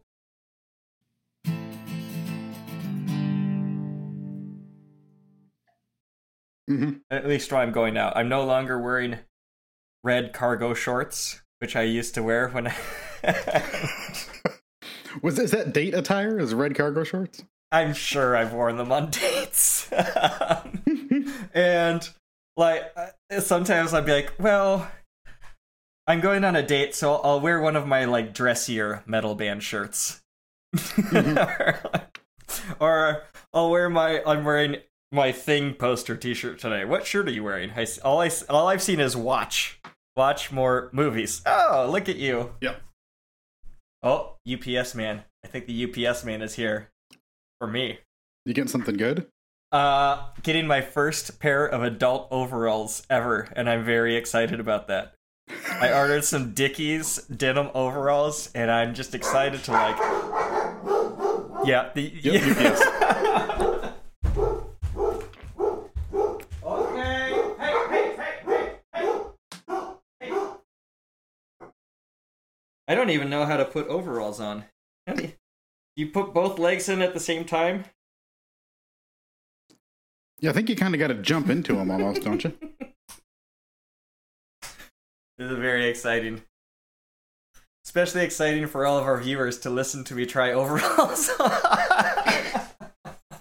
I have a feeling this might get edited. I just have a hunch. Okay, so I pull that strap. And I pull that strap. I feel like, no offense, like a 44-year-old mom wearing these. You know how, like, overalls are really in fashion for women, I think? Or at least they have been recently. Yeah, I feel like a mom right now. Hey! Pretty cool. I don't know how I feel about going out in public in these, but... You've got a lot of pockets. There's a lot. This is another problem with my dating life, is I often look at clothing from the view of utilitarianism. So Yes. that does not help when you're trying to meet a woman. And the only thing you can say is, well, yeah, but I have 18 pockets to hold my knife and my chapstick, and it. Now, have you or would you ever wear a utilikilt? I don't know what that is, but my answer is yes. It's a hard yes. Okay. If you go to utilikilts.com, they actually have several varieties of, they're basically like kilts with cargo pockets on them. Yeah. Yeah, I want those. Yeah. Wow. They're kind of militaristic looking. They're pretty cool. Utility skirts. I hope this doesn't awaken anything in me. And with that, Ooh, the Spartan? we talk about a movie where does a demon awaken in a man? Is it his own mental illness? We're about to find out, because we're talking about Session 9, directed by Brad Anderson from, I don't know what year, because I don't have the Wikipedia up. 2001. You gotta have all your stuff pulled up. Yeah, 2001. So, yeah, this was my choice. This is, like I said, directed by Brad Anderson, written by Brad Anderson and Steven Gavedin, who is one of the actors in this movie. And it is a movie that I saw when I probably saw this in like 2007 or 2008. So I was about 21, 22 years old. And I think this was one that I used to read IMDb forums, which were some of the most stupid, toxic things in the world. But sometimes on movies that were small enough, you would actually find people having coherent, interesting discussions. And then people would recommend movies like, oh, if you liked this, or if you want something more along this vein, check this movie out. And so I think that's how I initially came across Session 9. But it creeped me the fuck out. I was living in Colorado. I watched this again at night, home alone by myself. And this got under my skin to the point where like I wanted to have some lights on as I went to sleep. Yeah, it is. It was one of the first shot on HD features, which I remember being a big talking point back in the day, at least. I remember the first time I saw this movie, especially the first couple shots before they go inside, when they're out at the driveway and then pulling up to the building. I thought this movie looked so weird. Yeah. Now, watching it, it felt completely normalized. But back then, seeing a digital HD, my brain just was not accustomed to it. And so this movie really stuck out to me at the time. Like, this looks different because, like you said, it's HD. So unlike movies that we've watched on this podcast, or I think we watched something digital, and I talked about 28 Days Later being the first digital shot that I saw. And those movies, they look like they're shot on mini DV, where there's so much grain on the footage and everything. This movie sparkles. This thing is really, really clean. There's like no graininess or artifacts or anything whatsoever. So 28 Days Later was shot on mini DV. It was a Canon XL1, which I used to have. Like, it was maybe a $4,000 or $5,000 camera at the time. I had the Canon XL1S. I think they were shot on just the first version. So, but it did shoot at 24 frames, which Session 9 was one of the first HD at 24 frames. And it is, I don't know if it's my perception of it at the time, but I remember it looking more digital than it did this time. Or if they've done some sort of restoration, or maybe just the copy that I got on iTunes was upgraded in some way that it just looks better. So, yeah, I first came across this movie with just the standard quality DVD rip. And then one time it was on, I had a DVR and it was playing on some DirecTV channel or some movie channel, I don't remember, but they broadcast it in HD. And so I was like, holy shit, this is like my chance to get an HD version of this, because the only other thing out was Blu-rays. Or not Blu-rays, excuse me, DVDs back then. DVDs. And so I had this movie on my DVR for years. That's awesome. And yeah, this time I got a 1080p copy, and it looked wonderful, honestly, and it did not look as weird as I had recalled. There are certain scenes where they're outside, and the grass, the saturation on the grass looks like super, super green, and there's like some high contrast shots that look a little stylized, I would say. But overall, it did not feel nearly as jarring to me. My brain didn't need any time to get used to the feel of this time around. Right. Blue Ruin, I think, was another one we watched that was shot on digital. Thank you, that was the one. Yeah, I knew we had done something. So I got super into this movie, so I might be relying on the my Wikipedia finds a little bit more, because I kept forgetting to take notes. That's fine. I got so sucked into it. I can guide us pretty well. I've seen this many times. So this movie is a short or a small cast. So let's just go through them real quick. We got David Caruso and Peter Mullen as our two leads, essentially. Brennan Sexton, Stephen Gavedin, and Josh Lucas are our three other guys on the crew. And that's pretty much it. They wrap up the movie. There's the... Did you watch CSI? Because that's all I know the guy from. He's Brass from CSI.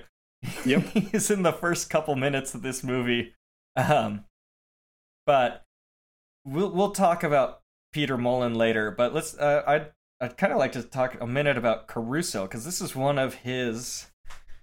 When did Caruso make his break from TV to movies? Because it was around this time, was it not? It was a couple years earlier, and it was a big story at the time because he was on a successful TV show. He had done some movies. NYPD Blue? Yes. And had won a Golden Globe for it. So he left the show like in the second or third season, I want to say. Like, can you hear my cat? Yes. Hopkins, stop. Did he leave to do Jade? Was that the movie? I believe so. I think that was the movie. That's a weird one. Yeah, he left in like 94, and he was in two films in 95, Kiss of Death and Jade. Okay. It did not work out for him, the movie thing. No. Everyone thought he had too big of a head, and like, you know, having said that, bit off more than he could chew. I enjoy his performance in this movie. Oh yeah, I think, and I really think he and Peter Mullen play off each other actually quite well. He brings a level, and he is the birth of a famous GIF is in this movie as well, due to Caruso's performance and a well-timed camera move. We'll get to that, because I have some questions for you about that. But other than that, I think it's funny, Brennan Sexton, watching this again, he's a little bit of the comic relief, being the dumb nephew who's the stoner kid with the mullet. I think he's really entertaining and does a great job, and the only other thing I can ever remember seeing him in was very briefly in 3 Billboards Outside Ebbing, Missouri. Oh, see, for me, he goes back to, he was in Welcome to the Dollhouse, which is one of the first kind of indie movies that I was into. And that same year, he was in Empire Records, where he played Warren Beatty. Empire Records, yeah. Of course, yeah. And it basically, I do like to think that this is kind of that same character. Yes, but exactly. So yeah, if you want to just get into it, we can. Well, I did want to point out at the very end, we get one more character that comes in for basically a scene or a scene and a half, played by Larry Fessenden, who is an actor who's been in a bunch of horror movies and actually is the founder of a production company called Glass Eye Pix. So he's been in a whole bunch of stuff. He was in Jacob's Wife with Barbara Crampton just this last year, which I would recommend. He was in The Dead Don't Die a couple years ago. He's like independent horror filmmaker's best friend. And he has made some really good movies as well. Oh, he was the neighbor in You're Next. Ah. Yes. In Stakeland. Okay, I've seen him in a few things. His filmography is stunning when you see how many things he's been in as an actor. That's awesome. So he's just a champion of the genre, huh? Yeah. He's got 2 films of his that I would recommend that he directed. Would be Habit, which is a he stars in it. It's a vampire film, but seen through the lens that it's like an addiction. And he also did The Last Winter, which had Ron Perlman in it, back in 2006. So kind of a mid-period Ron Perlman performance as well. And that one's great kind of ecological horror. But those are both movies that I like a lot. Yeah, I'll have to check one of those out. I think looking at his other... I watched that show, Fear Itself, so I must have seen his episode, but I really don't remember much from that series. I think Brad Anderson directed an episode of that show as well. So look at that, I think tying it back together. I think he directed one about like a cannibal in a jail, off the top of my head, if I'm remembering correctly. I didn't know if you want to get into this now or later, but the basis of this film, the story that it comes from, did you look into that at all? You know, I've watched this with commentary and the deleted scenes about 8 years ago, so I know some of the stuff, but no, I don't know what you're talking about, so please tell me. Okay, so this is kind of spoilers for where the story goes, but there's a true life, real crime story that this was based on of a man who burnt a ziti and got into an argument with his wife and then killed her. And he then went to work like nothing had happened. Where did you say he burnt a ziti? He burnt a ziti. What does that mean? A pasta dish. He overcooked a pasta dish, which what led to word a are you saying? Led to a fight. Ziti? Ziti? What is that? How do you spell this? Ziti? It's honestly, I thought you were just throwing some kind of like weird new slang phrase at me. Like he burnt a ziti and he was on the lamb. Or like, oh, okay. He had to hightail it out of there. No, it's like a lasagna. It's like a casserole made with like circular noodles and stuff. I understand lasagna and casserole. Those are words I know. Yeah. Okay. Sorry. All right. So back to this very serious thing. He killed his wife and then went to work. Yes, this happened in Boston, near where Brad Anderson grew up.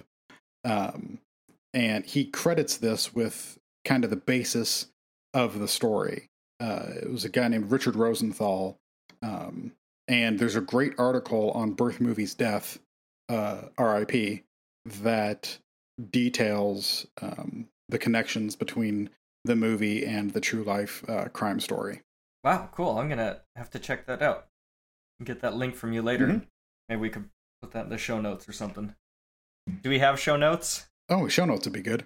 We should do show notes. We have a we have a Discord now. I made a Discord, so I think we'll put the link to it in the show notes.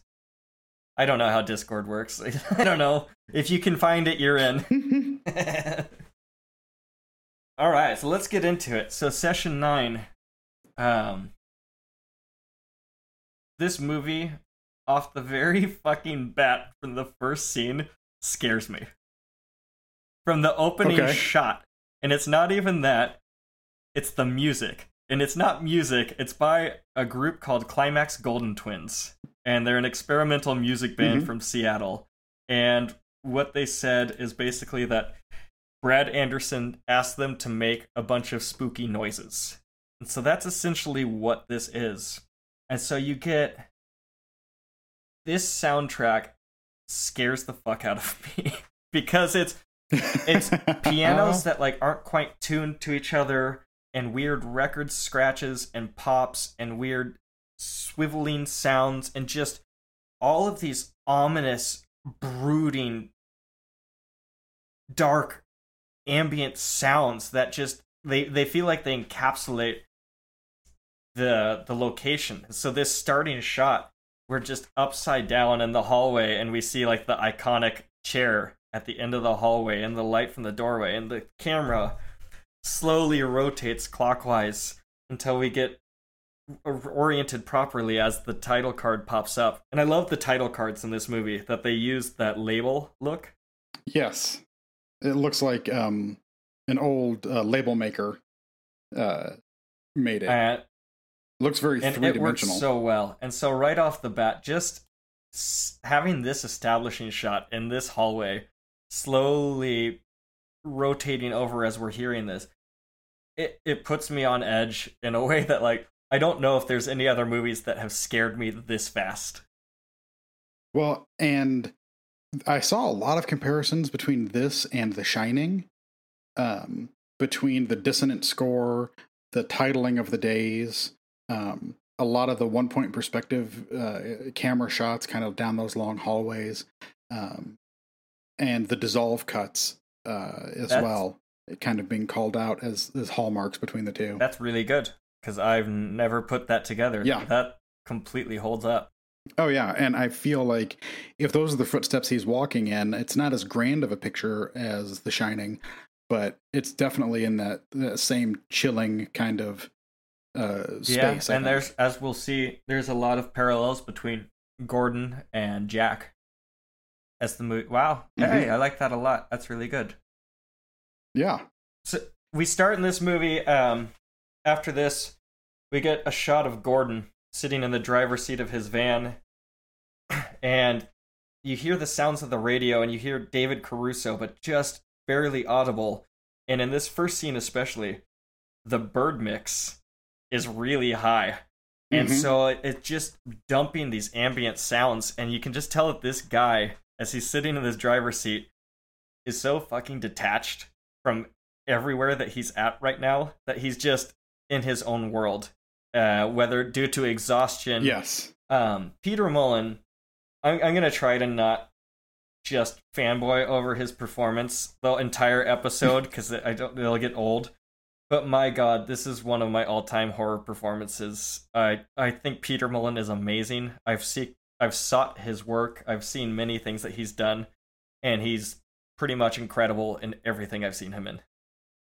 I have to say, like, the realness, kind of the grounded nature that he brings to this role, because it could be a real out there kind of performance, and it would tip your hand way too early as to what happens in the movie. I think he does a great job of seeming concerned with all this like mundane stuff that's happening, and having the weight of all of these guys that are working for him, their continued employment rests on him. His whole company rests on pulling off this job, and you feel that just the way that he carries himself and the way that he interacts with everybody, it seems like he's got the weight of the world on his shoulders. Yeah, it's a small business, and he's struggling with a new baby at home and getting outbid by what seems to be a larger company, or getting undercut on bids. It seems like he's just barely treading water.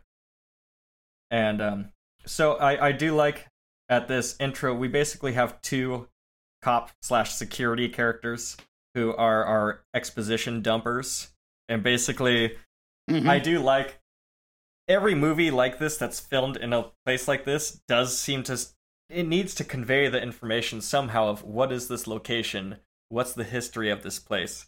And so this did feel realistic to me, of like, this is a good way to fit in all this exposition, is to have this be this asbesto crew's first time showing up at this place. And so they need somebody to tell them the entire history, so they know what age the building is, you know, how old the rooms are. You know, they need a lot of information. Right. And it does like I do question a little bit. Like if you lived in the area, you would know about Danvers because Danvers State Hospital, Danvers Lunatic Asylum, as it was known in less enlightened times, it's the basis for H.P. Lovecraft's Arkham Sanatorium from The Thing on the Doorstep. It's the first time it was introduced as Arkham, which is then in turn Arkham Asylum from I was going to say, I didn't know mythos. that Batman took Arkham from H.P. Lovecraft. Yep. It's referenced in Pickman's Model and in The Shadow over Innsmouth. It's, you know, a notorious place. And the building itself, I've been obsessed with for a long time. And the style of building, they call it out in here. It's a Kirkbride built style, which is a main corridor up in the middle, like the body of a bat, and then two to four bat wings kind of coming off the sides. And they were built very specifically to let a lot of light in. But they built like hundreds of these all over the world. There's a bunch of them. Some of them are still operating in America with this same basic floor plan. There's one in Hopkinsville, Kentucky, which is someplace near here that I've been to quite a bit. They're up in Traverse City, Michigan, kind of all over. I just found it fascinating as like, this was a guy, this Kirkbride, his whole way of looking at taking care of people with psychiatric illnesses resulted in building these buildings, and it was like a architectural movement that took off for a while. One thing that really stood out to me this time is the amount of natural light. So the fact that you said that the buildings were designed for that, it's stunning. It really doesn't seem like they're using much lighting equipment in this movie. I don't know based on the production, but I'm not getting the feel that they're using very much at all. A lot of the scenes seem to be just lit where they're using the clear plastic as almost I don't know what you call it, a gauze or a diffuser, a light diffuser to basically spread the light around on the characters. And it's really beautiful. This building, like during the day, I don't know, there's some really beautiful areas. There's also terrifying ones. Yeah. They only used a small portion. I think the actual building is like 700,000 square feet, or it was when it was all intact. They only used a small portion of it, and David Caruso claims that the other parts were like just too dangerous to go into, and like nobody ever got comfortable shooting in there. Like the whole place seemed like it could kind of collapse on you at any moment. And I agree with you. I think just the way that a lot of the shots are, like you can see the whole room that they're shooting into. You see both walls and the ceiling, or the left and right walls and the ceiling and the rear wall a lot of the time. So there's not a lot of places to hide lighting equipment even. It's not like you can, call it out in the shots where they've kind of cut around.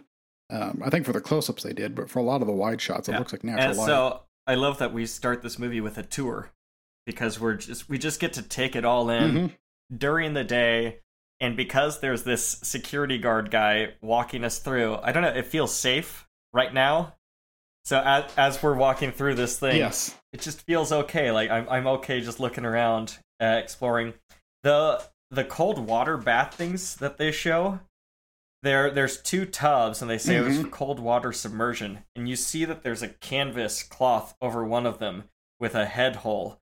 So just imagining being in a tub and then sealed inside the tub where just your head can poke out and you're just trapped inside.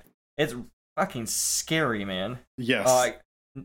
Healthcare in like the 40s and 50s was just terrifying. Oh yeah, there's an episode of the podcast Lore that also is dedicated to Danvers, where he talks about the kind of the invention and evolution of the frontal lobotomy. Yeah, the idea of doing a lobotomy is just a cure-all on somebody, and basically disabling their brain just to pacify them. It's haunting. Truly, the stuff of nightmares happened inside these walls, and I think the weight of that is never lost throughout this movie. I love the way that it's kind of laid in. The guy giving the tour talks about the lobotomies a little bit here, and that they were perfected at Danvers. And we get a scene later where you get some more detail on it, which is, it seems like banter. It seems like it isn't going to come into play necessarily, like it's just setting up background stuff. But I love how it comes into play in the story itself. Yeah. This movie, it doesn't quite have as many payoffs as Noroi. Yeah. I mean, it's not throwing as much at the wall, but there are some things that do come back in a really nice and horrifying way. And so as they're walking through, it's just Phil, David Caruso, and Gordon, and Brass from CSI, and they're walking, and he said that they keep the most dangerous patients in the A-wings, and the A-wing is the furthest stretch of the wing, because it's farthest away from where the staff would be. And so it's as they're walking through the A-wing that Gordon looks down the hallway, our hallway that we see from the very first shot, and this is where he hears a voice say, "Hello, Gordon."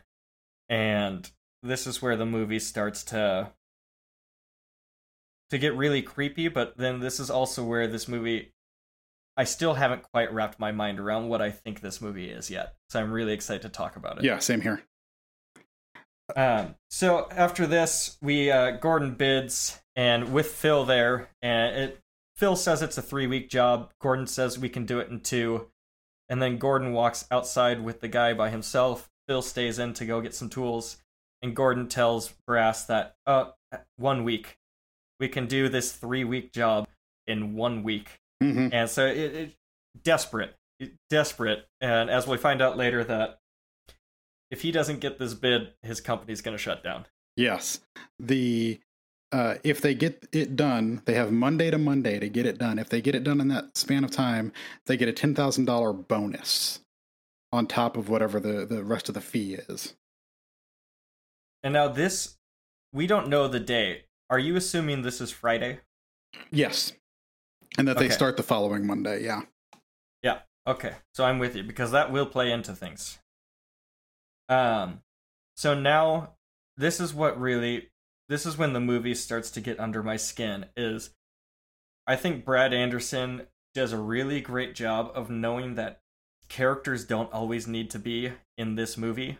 Mm-hmm. And so oftentimes we're just exploring the character of Danvers itself with either the tapes playing over or just creepy music. But you get these lingering shots or these floating shots going down hallways. But this scene in particular, it's in the bedroom at the end of the A-wing, as we'll see later. It's the room with all of the newspaper clippings posted on the walls. Mm-hmm. This room, combined with the music, creeps me out in a way that like things rarely do, and I get complete goosebumps on my arms. And there's one in particular, one headline. It's a clipping, and it just says, "Suddenly it's going to dawn on you." Yes. For some reason, that one stuck with me and just like scared the fuck out of me. I don't know why that scares me, but there's other things. There's another one that says "Night People," and it's a photo of like a bunch of dead guys in coffins.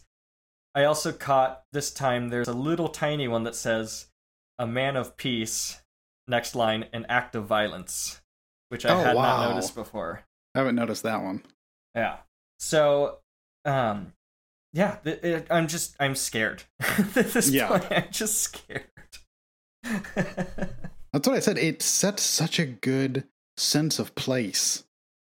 Like, before the people ever get in there to do the work, to clean out all the asbestos, it feels like an entity in and of itself. It really plays a role.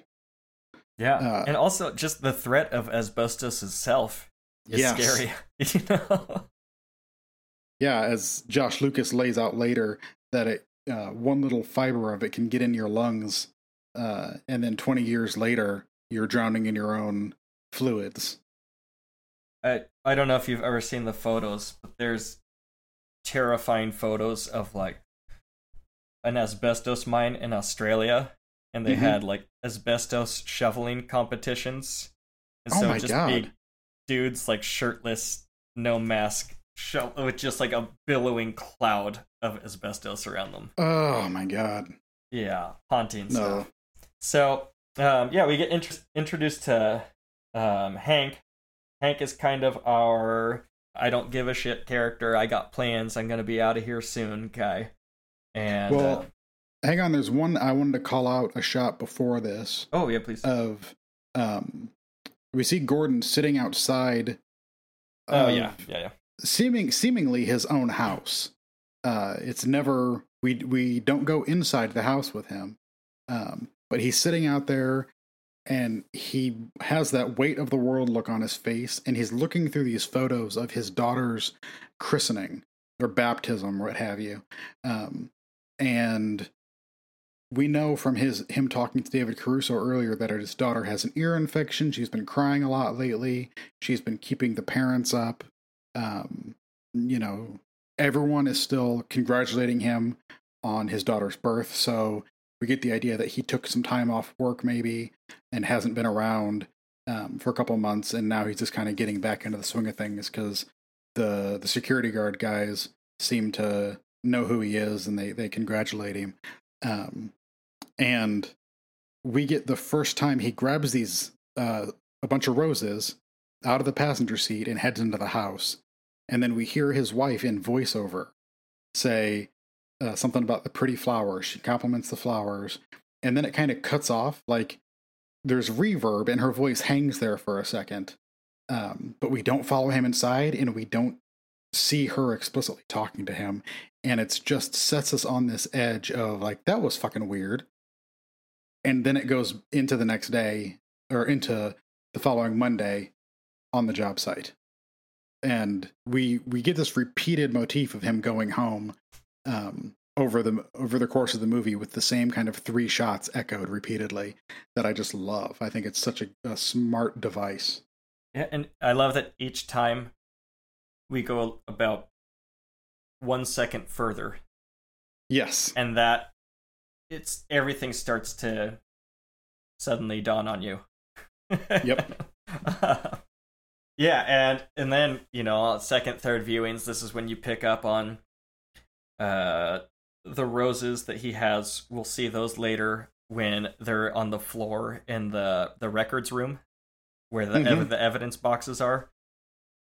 We will see Jeff eating the Oreos. We see the empty can of peanut butter in the tunnels. Yep. I didn't catch that until this time. I thought that was great. Yeah, so it's definitely, it's not something that you would watch, that you would catch on your first time, that peanut butter jar or anything. But then second, third rewatches, just a fun little thing to put in there.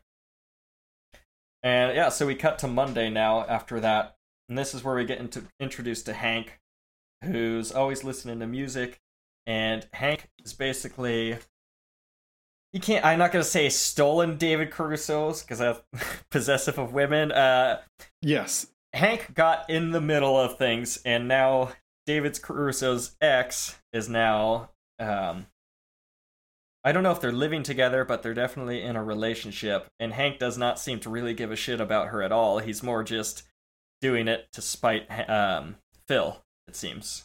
Yes. Yeah, he says that later. That it's just kind of a sport to him, and, it seems rude. Yes. To poor Amy, I think her name is. Yeah, I think so. And we meet. Go ahead. Sorry.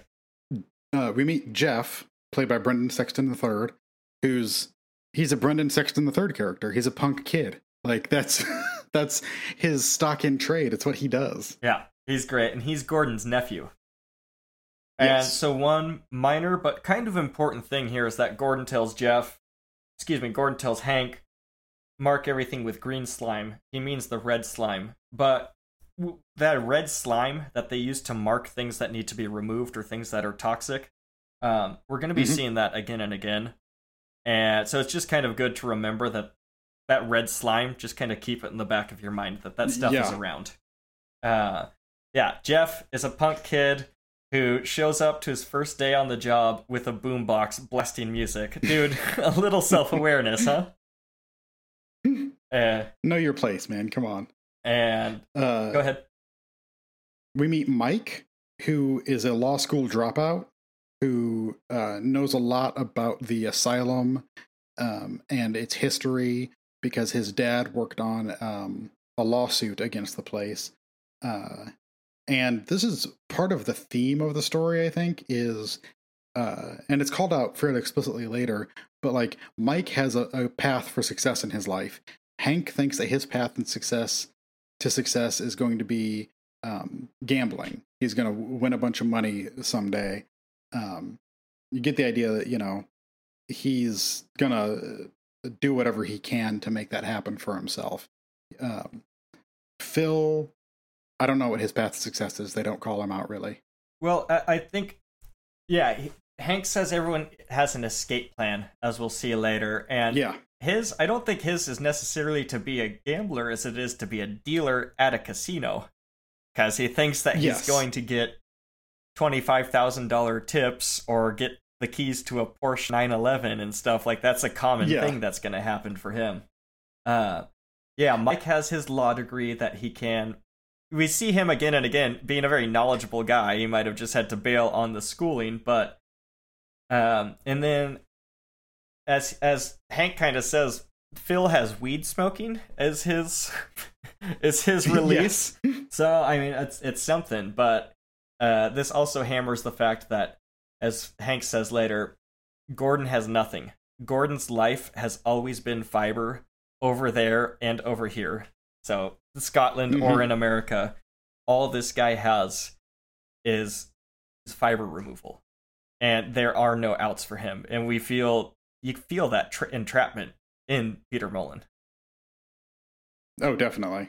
And so it's at this point, I believe, unless you have something else, that we go outside to take lunch break. And this is where we get a little bit more exposition about the facility itself and when it shut down in the 80s and deinstitutionalization that happened back then.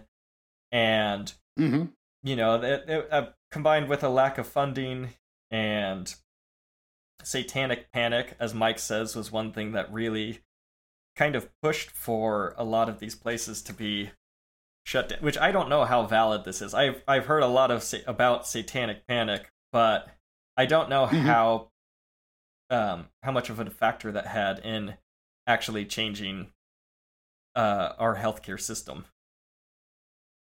Well, I mean, in the specific case he calls out was that someone had repressed memories of ritual satanic abuse that turned out to be false.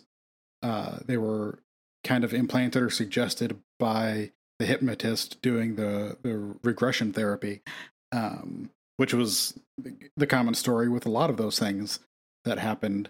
The Oprah memories, as I've heard them called, like false memories that came up, and I think there was a famous case of a daycare that the children said that they were being exploited for demonic rituals and stuff, and turns out it was all just made up. There was never any physical evidence of any of it. And I think that the lawsuit against Danvers specifically is called out as one of the reasons that it went under. So it puts like a very specific face to the satanic panic and the retribution from it.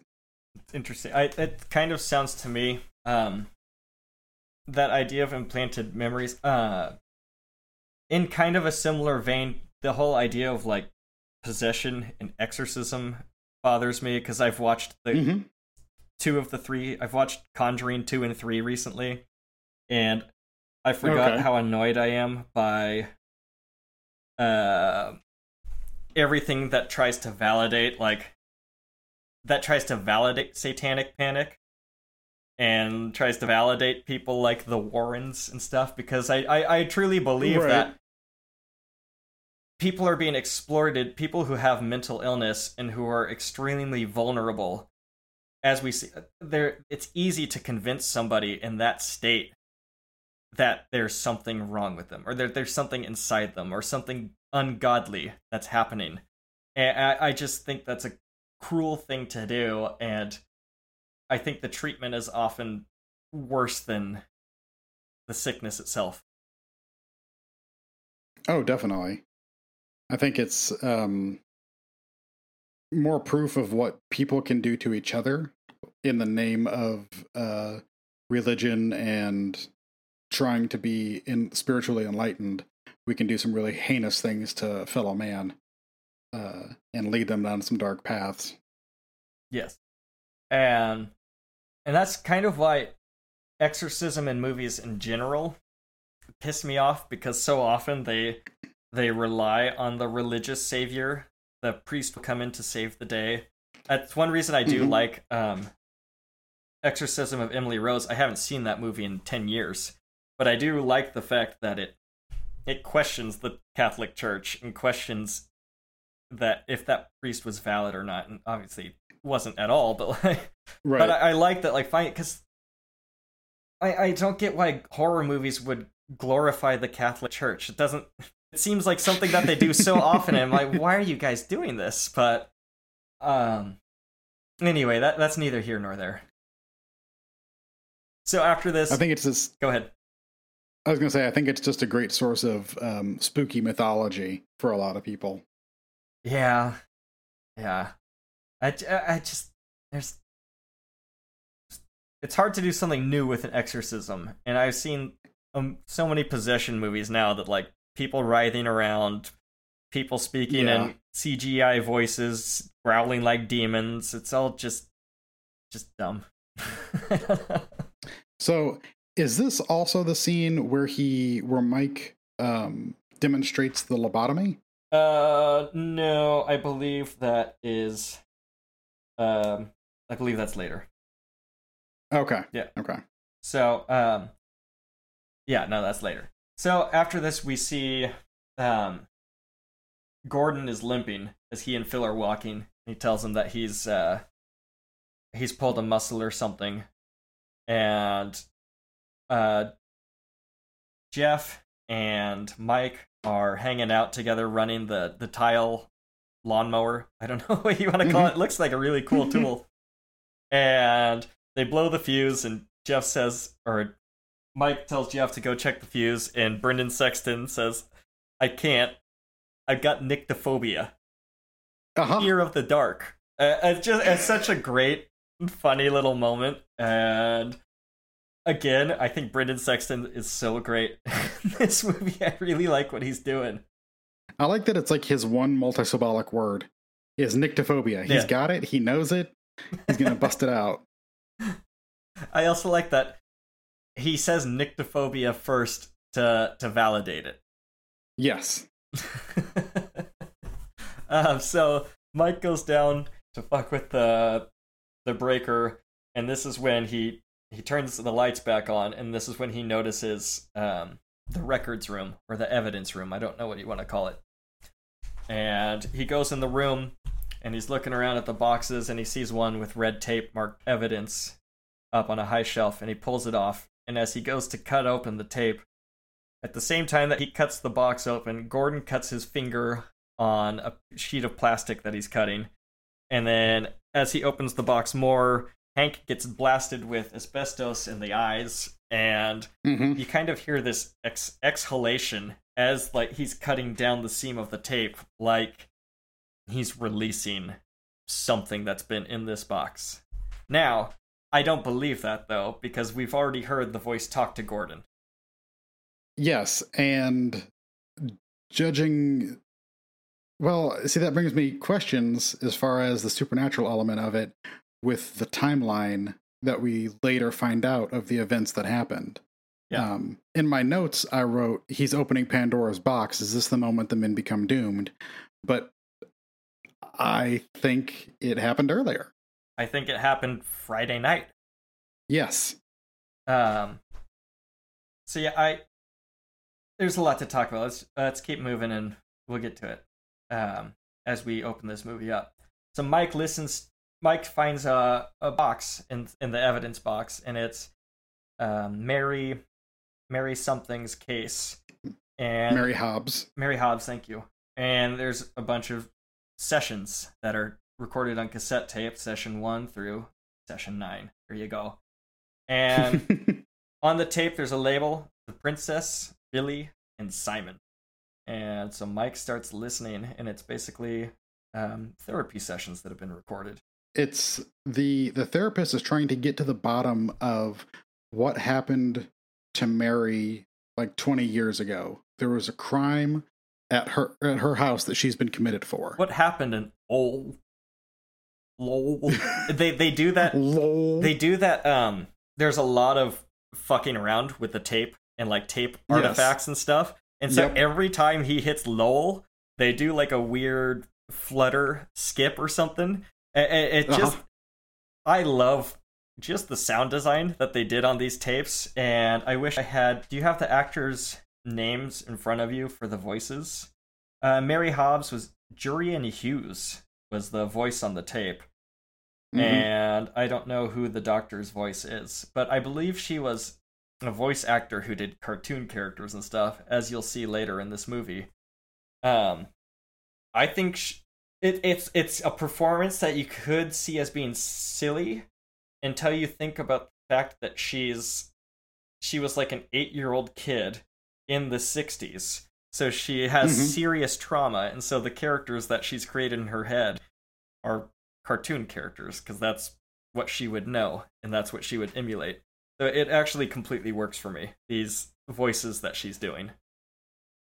And I totally thought the first time that I saw this that the doctor's voice was David Caruso. Okay. We'll talk about that later, because the first time I watched this movie, I had some theories of what this movie was, and all right. Yes. So we go back again, and we see Gordon outside of his house, but this time we see that his leg is bleeding through his jeans. And we cut back to his him at work, and he's in the full asbestos suit, and he's really just spacing out, and he's looking at this stairway outside the grounds, and it's just this little pagoda with some gray wood and some crosses on it.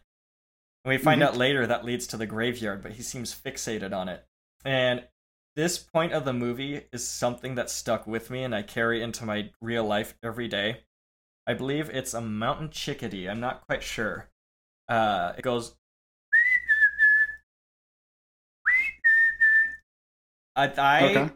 Those birds, especially in these sounds, again, the bird mix is really loud. So every time I'm walking around and I hear those birds, I think of Session 9. And it takes me back to these moments and stuff. So it creeps me out. This movie stuck with me for years. And I love how the visuals, how it does, it keeps showing us that little stairwell, and it shows us the interior stairwells, and these parts come back into play later, and it's like we're seeing echoes and foreshadowing of stuff that's going to happen there, but it makes it feel like it's haunted, and like those places have always been haunted. Yeah, and it also just makes it feel like these places have gravity. Yes. They have some kind of pull to them, at least that Gordon can feel. Maybe the others don't feel it, but Gordon does. And as he's looking at this thing, he hears the same voice that he heard earlier, and it says, "You can hear me." And then we cut, and we see Caruso, who's probably yelling, "Can you hear me?" and banging on the ceiling. So once again, it's just kind of hiding its card. It's pretty obvious on rewatch what's happening, but I think first time through, it does a good job of being subtle enough to not be too obvious. So, is this where... It's at this point that Hank is now in the tunnels, and this is where he finds a coin. Okay, yeah. And then he finds a few more, and he notices that basically they all seem to be coming from this one brick wall. What'd you think of this part? I mean, it seems a little handy that like there's a path leading to to or from the place where the stash of coins and money, and it looks like somebody took a bunch of the patient's belongings, probably from when they would check in, and anything that they could, they would kind of put away in here. It was either that or that it was a hoard from like the crematorium, because there's also some gold teeth in there that we find later, and some dental bridges and stuff. So I wasn't quite sure which, if it was supposed to be, how nefarious is it? So Hank cuts around the brick and removes a brick in this wall, and he literally gets showered like it's a jackpot from a slot machine. And yeah, like you said, it's all sorts of stuff. And then we pull back from the other side of the wall, and what he's digging into is the incinerator inside the morgue. But Brad Anderson, I believe from the commentary, said it was not his intention to imply that these were like the treasures of burned bodies, or like it was. But watching it this time, I think for me, especially with how he finds those 2 coins, it looks almost like somebody's just been stuffing them in the crack of that brick wall, like one of the former patients, or I feel like it's somebody's stash that they're hiding it there. I don't think it's anything about like the actual dead bodies themselves. But then again, there's a tooth. I don't know. Yeah, but they have talked earlier about Brass warned them that like punk kids would go there to do drugs and do graffiti and bust the place up. And he also said that former inmates there, or former residents there, would come back, at least in the early days, and kind of try to inhabit their old rooms. That's important too, as far as what I thought was happening later on with this movie. Yes. Yeah. So, as we move on, Mike keeps listening to the tapes, and he finds out that, the princess has been the only one talking so far, and now in session 5 or so, we have the emergence of Billy. And Billy explains that the princess lives in the tongue because she's always talking, and Billy lives in the eyes because Billy sees everything. And it's at this point that we really get, at least for 2 of the characters, we get them like a connection that's almost on an addiction level to Danvers itself, where they're now getting sucked into it with Hank and his treasure and Mike with this mystery. We're getting these guys now that are being consumed by this location. Yes. And this is now where we go outside to have lunch, and Jeff talks about, he reads that people were committed for having mortified pride. And then he takes the applesauce and starts drooling with it, and this is when Mike grabs him. Okay. So what'd you think of this part? Part's a little intense for coworkers, huh? Yeah. First of all, these guys seem to take a lot of breaks for having to get this job done in a week. They're always wandering around. We see Mike lying against the tree reading a book. Yes. Yeah, the sense of urgency isn't quite there, is it? Yeah. And let's see. So Mike has chopsticks, and so he splits his chopsticks in half, and he wrestles Jeff, and he grabs him, and he's holding him, and they're like, "Dude, take it easy." He's like, "It's fine." But then he holds the chopstick. Jeff is laughing. Yeah, but then he holds the chopstick about an inch from Jeff's eyeball and goes into in-depth analysis of both how to operate and how to do a lobotomy, and then also what the effect is. And he says that a quick, simple up and down jerk to sever some things in the front lobe. It's a 2-minute procedure. The only effect is a black eye, and the recommended treatment is sunglasses. Yes. And that idea of in 2 minutes, somebody can take away your identity, your brain, take away what makes you, terrifying. Yeah. Absolutely, like, horrifying. I have to once again recommend that episode of the Lore podcast where Aaron talks about the lobotomy and goes into depth with it, with the development of it. It's a good spooky from real life. It doesn't need any other flavoring on top of it. Horror story of what people had done to them. Yeah. So it's after this that Hank talks about having a whale, an escape plan that we talked about earlier. We see Mike back in the room with the records, and this is where we see that the roses that Gordon got are covered in the red slime down in the records room with the bottle of it next to there. And Hank says that Gordon would have to fold the company if he didn't get this gig, and that Gordon is the Zen master of calm. Hank says that he's never seen him stressed before, but lately he's started to see some cracks. And he's telling this to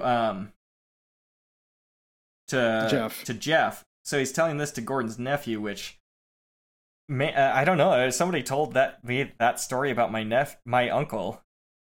I'd have serious concerns, you know? Yeah. And later on, we do get a nice little scene between Jeff and Gordon that I think is kind of sweet. I really like that one a lot. So, Gordon, at this point, he's up on one of the second or third floors, and he calls Wendy and asks to see her and if she'll talk to him, and she seems to hang up on him. And near around this time, Gordon looks out the window and sees Phil buying weed, is what I assume. This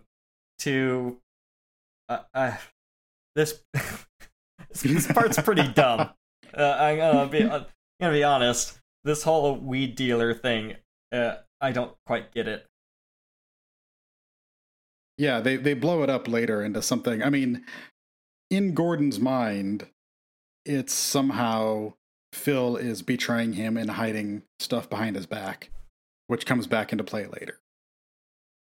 So I mean, it makes sense from Gordon's paranoia, but the fact that these two guys are like seemingly old-time friends that have worked together for years, but he can't tell his buddy, that he smokes pot. Yeah. I don't know. Times have changed, though. This was in 2001, you know. The world was still anti-pot back then. So now this is where the movie starts to get spooky again. Hank goes in the middle of the night to go get his treasure. So, yeah, go ahead. When he walks in, he puts his headphones on. This seems crazy to me. Yes. Okay. No. He's walking around in an abandoned asylum, and I understand like the comfort of like, oh, I'm gonna listen to like some sweet like jazz soul music, and it's gonna be like, but at the same time, you're blocking your like all of your senses off, so it's a complete false sense of security that you would get from listening to music like that. Yeah, crazy decision. Yeah, he's in the tunnels underneath the asylum, and he only has his flashlight. They're dark, they're spooky, they're covered in asbestos, and he's down there without a mask, with his headphones on, bumping around in the night. It's like, I couldn't do it. We watched the second Fear Street movie the other night, Elizabeth and I did, and there's a scene where they have to like go into this spooky basement of a house, and she's like, "Would you do that?" I was like, "Fuck no." No, I just wouldn't do it. That's the movie ends, I go home. There's nothing else to it. It's funny. So, this is where Hank finds the ice pick, or the lobotomizer. Lobotomy pick. Yeah. And then he also hears something. And man, what's this actor's name again? I'm blanking on his name. Josh Lucas. He hears something, and so he's like, I'm getting the fuck out of here. He has some gasps in this scene where things startle him that feel so realistic. Where he's walking around, he sees something, just he goes from like being this super cool dude to being totally freaked out, and he plays both sides really well. Okay, so how upset were you when he's walking down the hallway, and the hallway splits in two? The left side is staff, the right side is patients. and he goes down the right side, the patient's hallway. Yeah. No, don't do that. I was like, don't do go that. Down no. staff, go down staff, please. And so the camera goes down staff, but he's on the patient side. So I at least felt a little bit safer of like, well, at least we're on the staff side. Right. And this is where there's some silhouette at the end of the hallway that walks by and scares the fuck out of him. And he starts to run away. And this is where we get a POV. Basically, he's going down towards a 90-degree turn. And now we get a POV from the other side of that turn, and we meet him at that point. And it's just a quick cutaway. But this part's scary, man. Also, I love those headphones that he's wearing. Those were such like iconic of the time. Those gray headband with the tiny ears, just iconic headphones. The right before he starts running, he finds a jar of peanut butter. Oh, thank you. I forgot. Yeah. Which did not play for me the first time. I didn't get it. Like, you just naturally assume that it's just one of the people who maybe came back and was living in the tunnels. Yes. The first time I watched this, I did not make that connection that was Gordo's peanut butter. Yeah. And now, so we get that POV shot of attacking Hank to a POV shot inside the respirator as someone's removing asbestos tiles from the ceiling, which I thought was just a really cool POV shot to be inside the mask like that. Oh yeah, it's very cool. And it's a little dirty or foggy in there too. Like it really was. Like when you see the outside, it matches where it's kind of frosted over a little bit with condensation. Yeah. It's great. And it just every time anyone's ever worn any kind of goggle thing, it fogs up, no matter what. Oh yeah. I was going to ask, have you ever had a job or a situation where you've worn one of those Tyvek clean suits like they have in this movie? No, I have not. But I've worked a job where I moved barricades and dropped cones that kind of reminded me, the crew's vibe in this movie kind of reminded me of that job. It was a tough job and worked long hours doing hard manual labor, but there was some really good vibes on the crew and it was a tight crew and stuff. So I relate to this movie in that way, but no, but you know what? I need to go up in my attic and fuck around up there for a little bit. And after seeing this, I was like, you know what? I'm going to go buy one of those Tyvek things because that would make me feel just better wearing it up there as I'm crawling around in the insulation and stuff. So, no, it's on my list, though. Yeah. Yeah, I had a job where I worked in a factory and I helped out with maintenance stuff. And the three tasks that were happening that week were mowing the field behind the place, tarring the roof, or cleaning out the ductwork and the piping that this plastic, they made fake wood. So it was that the plastic flowed through, the sludge pits and everything. And I didn't want to be tarring the roof.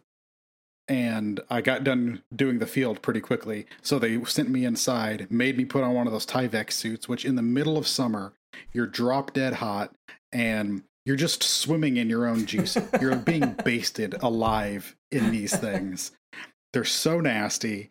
And trying to breathe, I had like the N95 style mask, not the big respirator. But even trying to breathe in that inside one of those suits is just miserable. It was one of my not even least favorite, one of my most hated jobs that I've ever done. Yeah. But they had me up climbing in the ductwork like John McClane. I bet full Tyvek bodysuit sex is pretty kinky and fun. It sounds very German. Sounds like something. Not to impugn my own nationality. Sounds like something an engineer would come up with, like, oh, but this way we don't have to clean the sheets. Yeah. Yes. It's so very efficient. So Hank clearly is not going to make it to work today. So we go on the roof, and I do like the humor of this part where they're like, does anyone know Wendy's number? I guess we'll call information. And Phil's just like, fuck you guys. You know I know her number. Give me the phone. Yeah. So Phil says that he calls her, and that Hank told Wendy that he found his meal ticket and he was off to Florida. Amy. He told Amy. Thank you. That he was off to Florida for casino school. Do you believe that he called Amy? She says that Phil says that she says that he packed up his stuff and left, basically without saying anything. And I don't know. Like, would he have done that before he went and got the stash of stuff? Also, is he just planning on leaving and living off of these silver coins? Yeah, I think here's why I believe that it happened. Earlier in the movie, we get a great shot of Hank hanging out, and Amy's in the background, and it's silent, but you can see that she's scolding him. He's drinking a beer with a white tank top on, pulled up so that like his belly is just hanging out. So it's like, This man is clearly not happy with his domestic life at home. And I do think he would have told her, like, I'm fucking out of here. I've made it. Yeah. See you later. So I like that Phil says he'll call her back later, too. Yeah. So I'm not quite sure, and I don't think there's a way to know if this phone call actually does happen. But this is where Peter Mullen starts to show another side of himself when he gets into it with David Caruso. And David Caruso starts to walk away, and he grabs him. He goes, "Don't walk away from me! Don't you ever fucking walk away from me!" And it's like, oh shit. And these guys are nose to nose, and the fire in Peter Mullen's eyes is scary. Yes. That's a man I would not fuck with, ever. And it really works. Like 10 minutes after we're told that Gordon is the Zen master and he's never lost his cool, you get a scene where he loses his cool. And what is more horrifying than somebody who doesn't lose it losing it? They tend to lose it the hardest. Yes.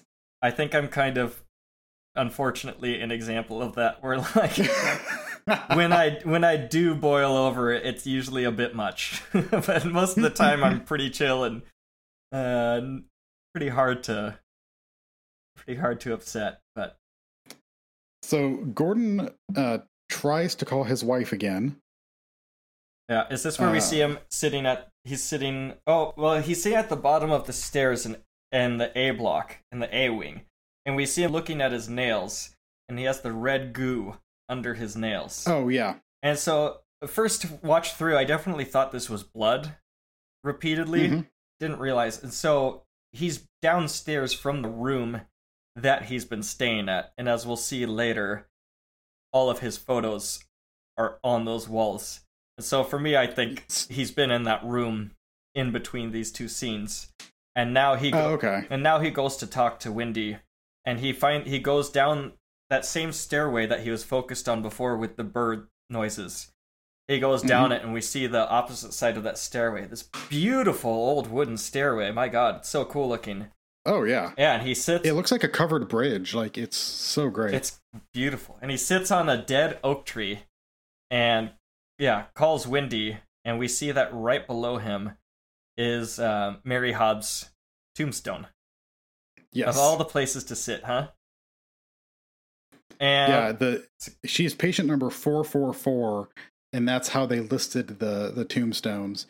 So we see Mike comes across that little piece of information in the evidence room or in the records room, and then we see that, and later we see it on one of the rooms upstairs, room 444.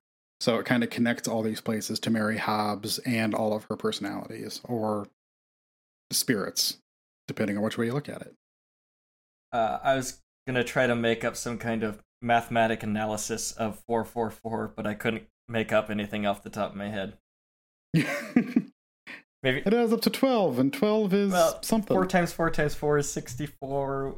I don't know. So, and this is the really again, to go from seeing Peter Mullen 3 minutes ago being terrifying to now looking broken, and Jeff walks up to him, his nephew, and this is such a sweet moment where Jeff's checking on his uncle and be like, "Are you okay? I'm here for you. I'm gonna work my ass off. We're gonna be all right." And you see Gordon is really, really touched by this, and Peter Mullen's acting in this scene is beautiful, I think.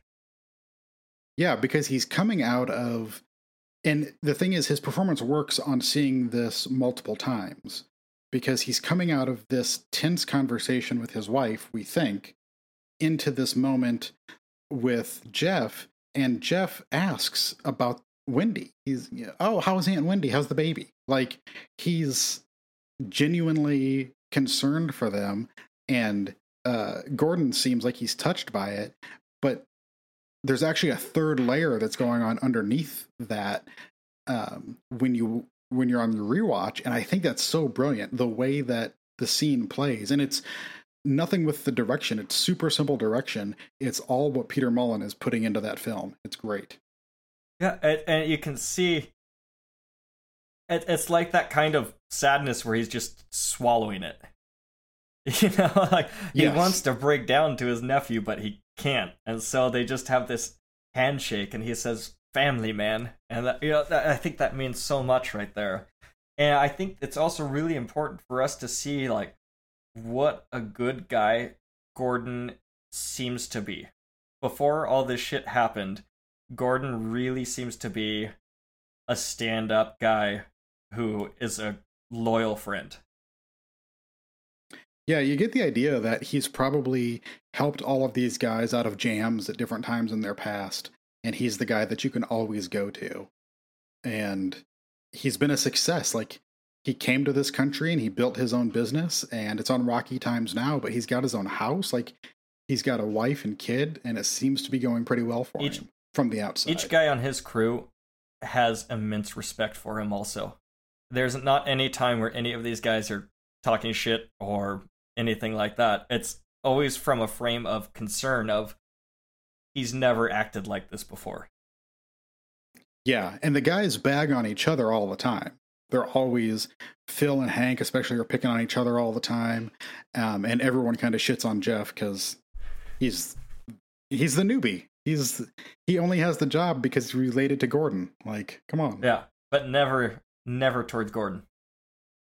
Yeah. And so this is after this scene, we see Phil showering off, which again, I kind of wanted to see like their shower setup just to be curious of like, all right, well, how do asbestos guys set up temporary showers and stuff like that, you know? Right. And this is where Gordon tells Phil that he hit Wendy.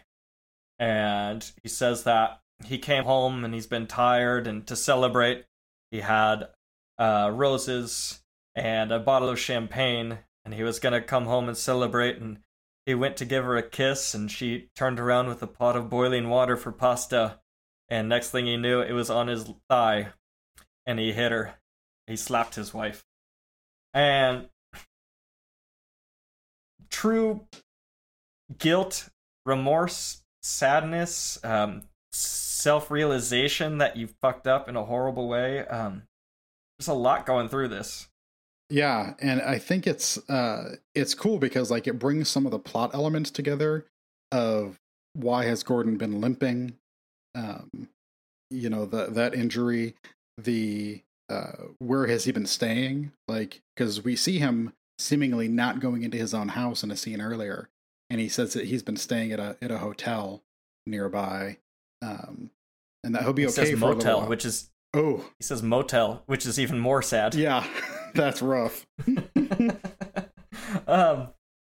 Yeah, and so after this scene, we see Gordon is sleeping outside the van, outside of the hospital, and this time we flash back, but instead of it being a flashback, it's Gordon's dream, and he's flashing back again to the moment of hitting Wendy, but this time we flash to him being covered in blood in the asbestos removal, the Tyvek suit. Mm-hmm. One of the only kind of like shock jump scares in this entire movie. I think it's an image that they use sometimes in some of the marketing material, if I'm not mistaken. Yeah.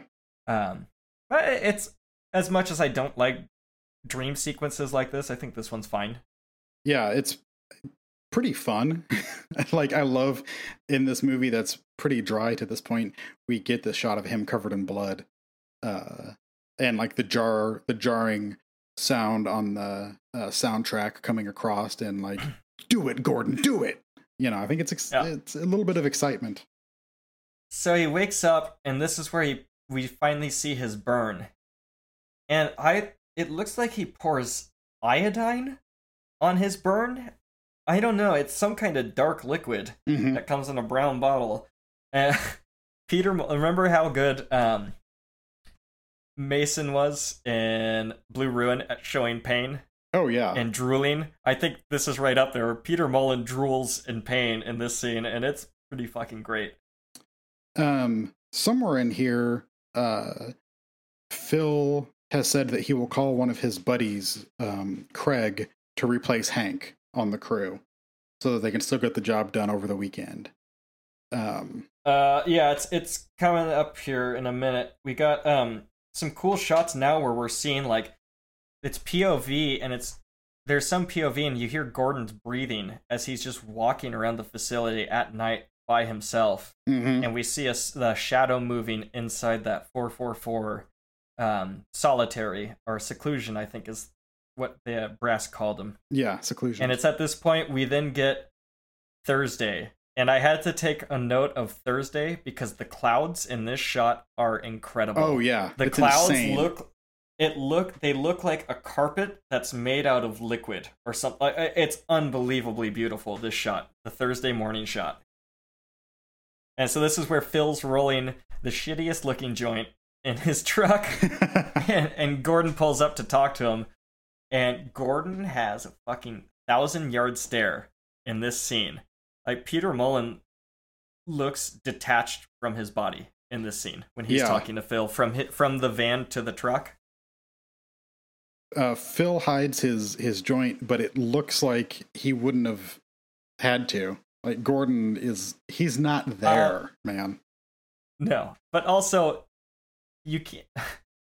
Pot smoke doesn't just, like, go away if you, like, waft your hand. It's like all the time in movies you see characters, like, smoking a cigarette outside of a window, and then someone's about to come in, so they, like, wave their hand in front of the window. That doesn't work, bud. I've been a cigarette smoker. I quit over 18 months ago now, by the way.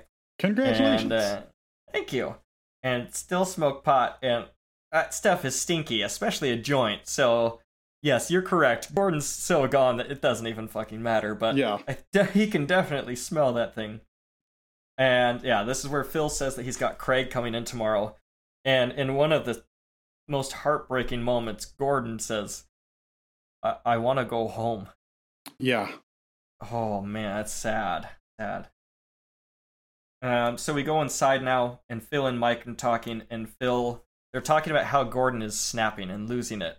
And Phil tells Mike, hey, you know he hit his wife. And it's at this point, Gordon, we see him downstairs from them. And I can't quite tell if this is implying that he's listening to them as they're talking about him. I think that's the implication from how it's shot, and he's looking up the stairway. I wasn't 100%. But later, when he comes behind them while they're talking, he comes from, like, seemingly a different direction. Which was why I think he might have just been out wandering randomly. Because I don't think those stairs match up with that location. Yeah. So I don't think he knows what they were talking about. It's at this point when he walks up on them, though, that every single human being has gone through this. When you're talking with someone about somebody else and then they walk into the room, why is it impossible to fake a conversation that seems realistic? You totally forget how humans talk to each other. Yes. Yeah, that's a nice wood on that desk. That's a good grain. Yeah, it's happened to me so many times, and every time it's like, think of something. Like, anything would be good, but instead you both look at the guy walking, like, wide-eyed of, like, pretty warm, huh? And Mike comes up with, we were talking about Jeff. and how he's coming along. Like, that's his solution for this. But yes, he definitely, like, he says it in the most stilted manner. And Mike is played by the co-writer, as you said earlier. He is Stephen Gavedden or something. And he's, yeah. I don't know if he's acted in much else at all. I don't think so, but he does, I think, a great job in this movie. I think everyone, I don't think there's a bad performance in this movie, honestly. Yeah. So Jeff, the fuse box goes out again, and Jeff goes to check the fuse box, and when he's coming up a different staircase, he sees Hank at the top of the stairs, wearing his sunglasses, staring out the window, and Hank just says, "What are you doing here?" Mm-hmm. "What are you doing here?" And Jeff is like, "Everyone is pissed at you, man. They're out for your head." "What are you doing here?" Exactly. Scares me. And then he has blood on his finger, or maybe it's red goo again. This time it might be blood. But this part scares me, and this relates back to Noroi a little bit, of that part where, like, Marika, is that her name? I already forgot her name. When she would just all of a sudden tilt her head and start moaning. That thing where, like, somebody that you know is acting in a way that's completely off character and wrong is extremely unsettling. And so this scene where, like, poor Brendan Sexton, he's known this guy for like 2 days, and now he's being creeped the fuck out. I understand why Brendan Sexton runs to get somebody else, because, like, I am not dealing with this. Yes, exactly. But this guy is freaking me the fuck out. I love it. His reaction is like, he says, "I've got to get something." Like, everyone's so great. Everyone's really bad at improvising lies in this movie. Yes. So Gordon, or excuse me, Jeff finds the other guys and tells them that Hank's here. And Phil's like, "You're so full of shit." And he's like, "I'm not full of shit. He's really here." And so they split up. And so Jeff and Hank, or excuse me, Jeff. Oh god, I'm blanking on who goes with who. Oh, Gordon and Mike go together, and Mike veers off to go to the evidence room. And then, before that, we get they're all together and they're arguing. Oh, that's right. Thank you. I forgot about. Yes, this is the scene. Yes. Yep, it's the moment. Okay. Thank you for reining me back here. Yeah. Yes. So after this, they go looking for Hank in the stairwell, and Hank is gone from the stairwell. And now this is where Gordon questions if Phil even made the phone call to Amy in the first place. Mm-hmm. And this is where we get another Peter Mullen 10 out of 10 intensity. "Give me the fucking cell phone!" And he's like, "Oh my god, okay." And then this is where Caruso. What do you think about this camera movement on Caruso here? I don't know if it's because of the GIF and that I've seen it so many times, but it feels out of place. It feels like a camera move that doesn't happen in the rest of the movie. There's no visual language set up for this particular zoom in that we do. I agree. It's Caruso going, "Fuck you," and pointing, and the camera, like, moves in really fast. It's not even a zoom, it's a physical camera move towards him. Yeah, it's like a dolly in, but it's I think it's handheld. Yes, it's the only movement. It's like it's the only time the camera moves fast, I think, in this entire movie. There's really not much else like it. So it's off. It's off. Not offsetting, off-putting. I don't know. It's surprising, for sure. And so this is where Gordon and Mike go together to look, and Jeff and Phil go together. And Jeff and Phil are going to go into the tunnels. Gordon and Mike are going to go out towards the A-wing. This is where Mike veers off and says he heard something, and he's just like, "Fuck this, I'm not looking for Hank. I'm going to finish listening to these tapes." Now, I wrote down here that he is following these tapes like it's a compulsion. Do you think he's, like, addicted at this point? Is it I mean, the whole thing comes down to where you stand on the, is it spirits or is it, just getting into these guys' heads?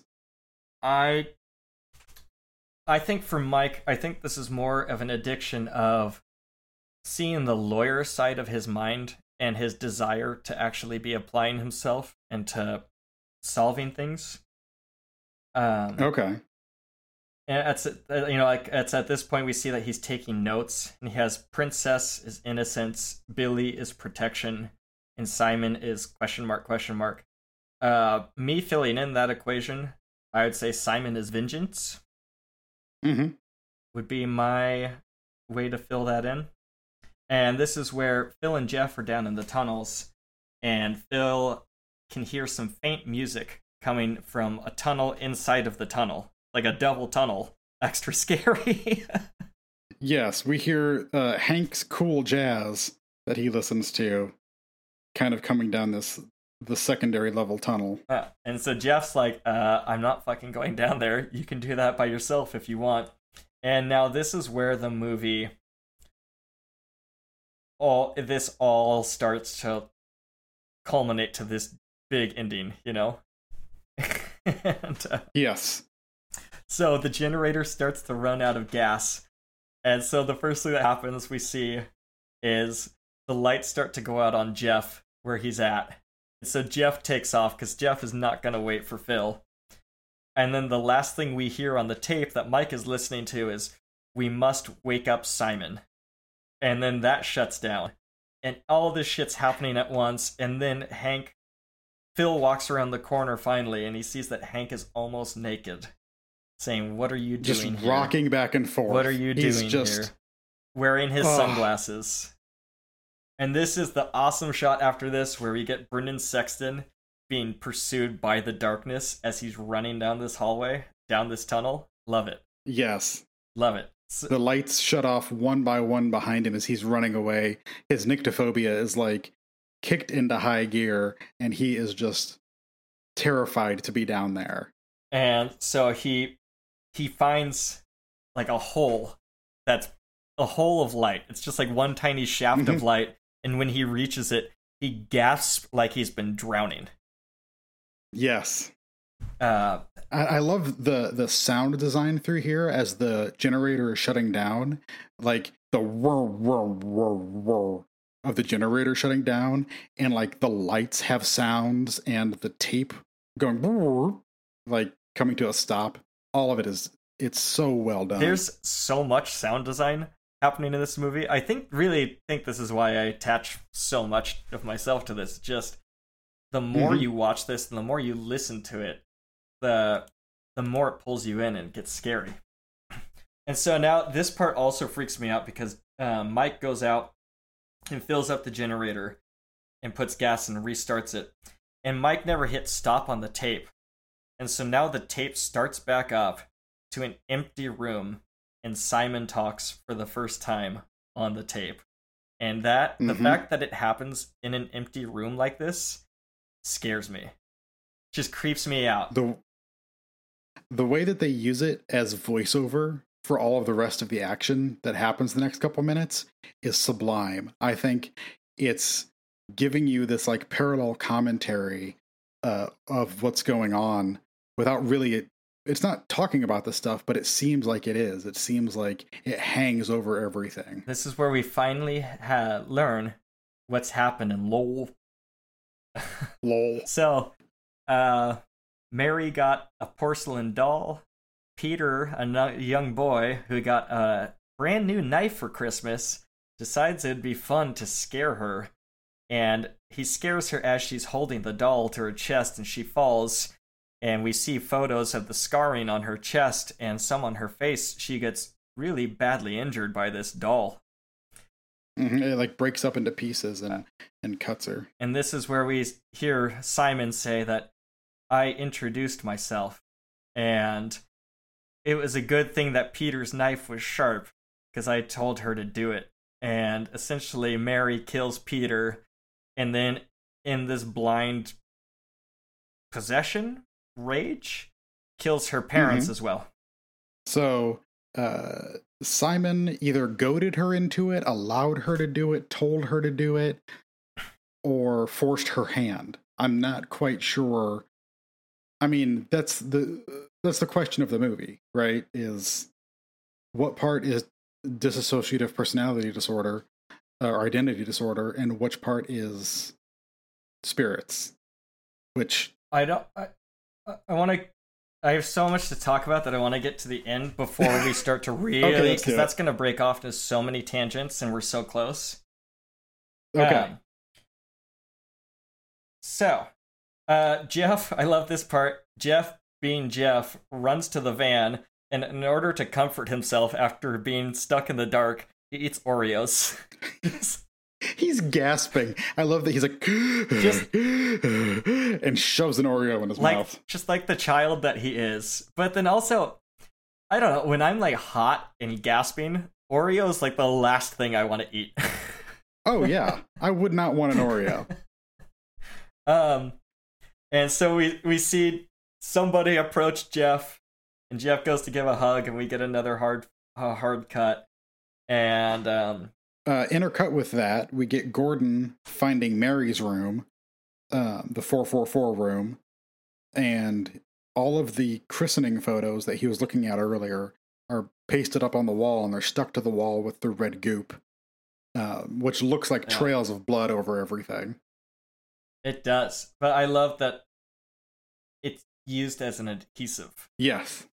And so this kind of a literal red herring of me thinking that like, he has blood under his fingernails and stuff. But right. No, we see him often touching these photos and touching this wall. And I think Caruso actually does a great job. He has his hooked, I don't know what kind of hooked blade that is. Mm-hmm. It's like a drywall knife, I think. Yeah. And he's standing there in the doorway. And Caruso looks scared. He looks ready for a fight. And he also looks extremely broken by what has happened to his friend.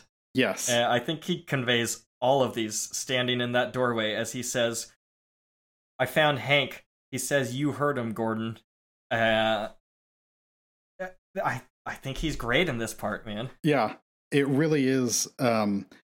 I don't know if it was all just his own hubris that did him in, because everything I've seen David Caruso in, he's pretty damn good. So, have you seen Proof of Life? Oh, years ago. With Russell Crowe? Yeah. He plays like the mercenary commando. He's kind of like what Willem Dafoe was in Clear and Present Danger. Mm-hmm.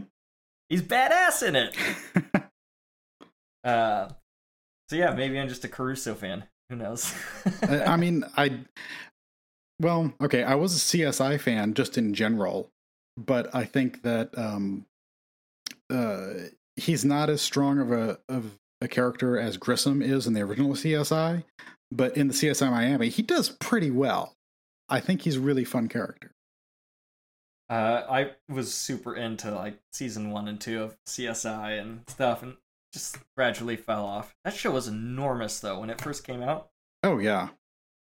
So at this point in the movie, we cut to Friday, and Gordon is sitting in his van, and he hears Phil come in over the radio. Except this time, there's no crackle of the radio broadcast. Oh, that's great! Yeah. So you just hear Gordon come in, but you never hear that. Yeah. It's a little thing, but it works. Yes. And Phil says, "We found the one responsible." Which, and it's wow. That's an ominous line, you know? Gordon heads inside the hospital, and I think it's in the same shot. Then you see Craig, Hank's replacement, show up, and like he whips his car up the driveway and like screeches to a halt, and Larry Fessenden gets out, and he's got this long kind of rocker hair going on. This guy he's great. He's showing up in style to save the day. Yes. Because, this crew is short a man. He's going to whip his car in, and he's going to come in here fucking crush it over 2 days and make like a couple grand, you know? Yeah, and he worked on a different crew. They like poached him from another crew to come do this job. So he is hot shit, and he would be, in any other circumstances, he would be their savior in this moment. Yeah. I completely forgot that he was on his way. Just because the movie does a good job of mentioning him, but never making it seem like his arrival or anything is going to be a big deal. And so the fact that he shows up at the end, I was like, oh yeah, I forgot this guy's somewhere in this story. Yeah, I love that it's just another... When he shows up, it's a complication that you did not expect. And we're not quite sure where it's leading anyway, so it's great. Yeah, so we're back inside now, and we're in basically the plastic room. The room that is completely top to bottom, wrapped in plastic like Dexter used to do. And we see that Hank is almost nude, wrapped in just like a plastic blanket, still with the sunglasses on. And Phil is standing there behind him. And Gordon shows up, and Gordon, you can see on his face, he has no idea what's going on. Mm-hmm. Zero. He has no idea, because when Phil says, I need you to take a really good look at him, and he does, you hear it in his voice, his fear for his friend Hank, his remorse, like, we're gonna help you, we're gonna get you out of this, we're gonna get you help. And it again, to see flashes of who Gordon was, this good, solid, loyal man, makes this ending all the more haunting. And I think it's just so interesting the way that all this is shot, because now, like you said, we're in this room entirely encased in the plastic.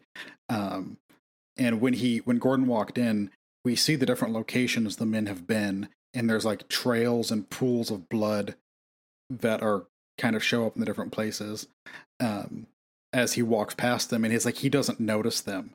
And in this one, the light is so diffuse and so kind of ethereal in this place that it seems like it's happening out of the rest of the space of the movie.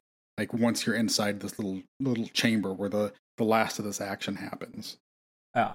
I love how Phil talks to him in this part, especially how Phil is lit, where Phil has that natural diffused light behind him, and he looks slightly angelic standing in front of it. And I love that Caruso in this he's so soft spoken, where he's first, I need you to take a really good look at him, and then he's trying to wake up. Gordon, you need to wake up.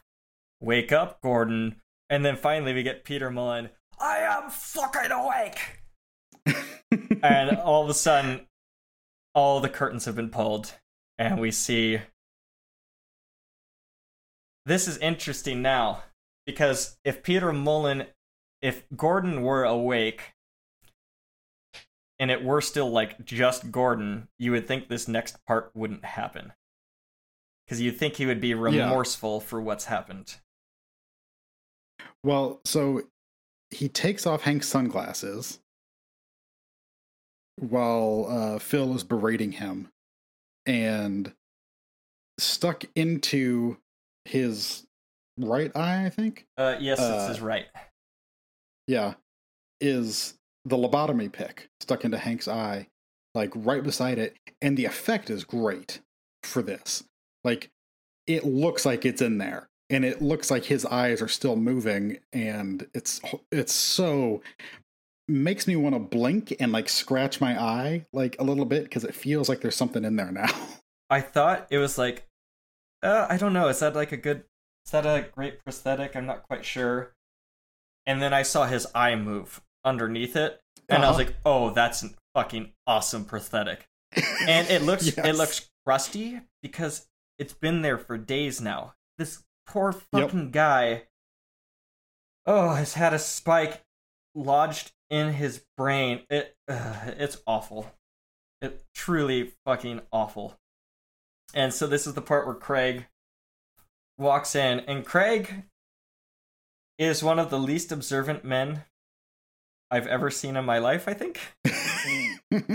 You tell me, because Craig walks into this room and does not seem to see Hank nor any of the other dead bodies in the adjacent rooms. And it's just like, Yeah. hey, Gordon, I'm a little confused here, man.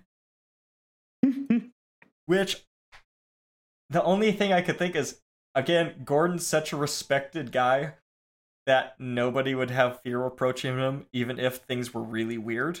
I don't know. Yeah. Well, because when he was walking through the facility, Craig Fessenden has to do some like talking to himself acting where he's like, hey, Gordo, blah, blah, blah. Like, Gordon, where are you at, buddy? Kind of stuff. And you get the idea that he also has known him from way back and would think he's a good dude. So when Gordon grabs him and puts him in a headlock, he's more confused than fighting back at this point. So this is the part where he pulls the ice pick out of Hank's head. And I think it's at this point,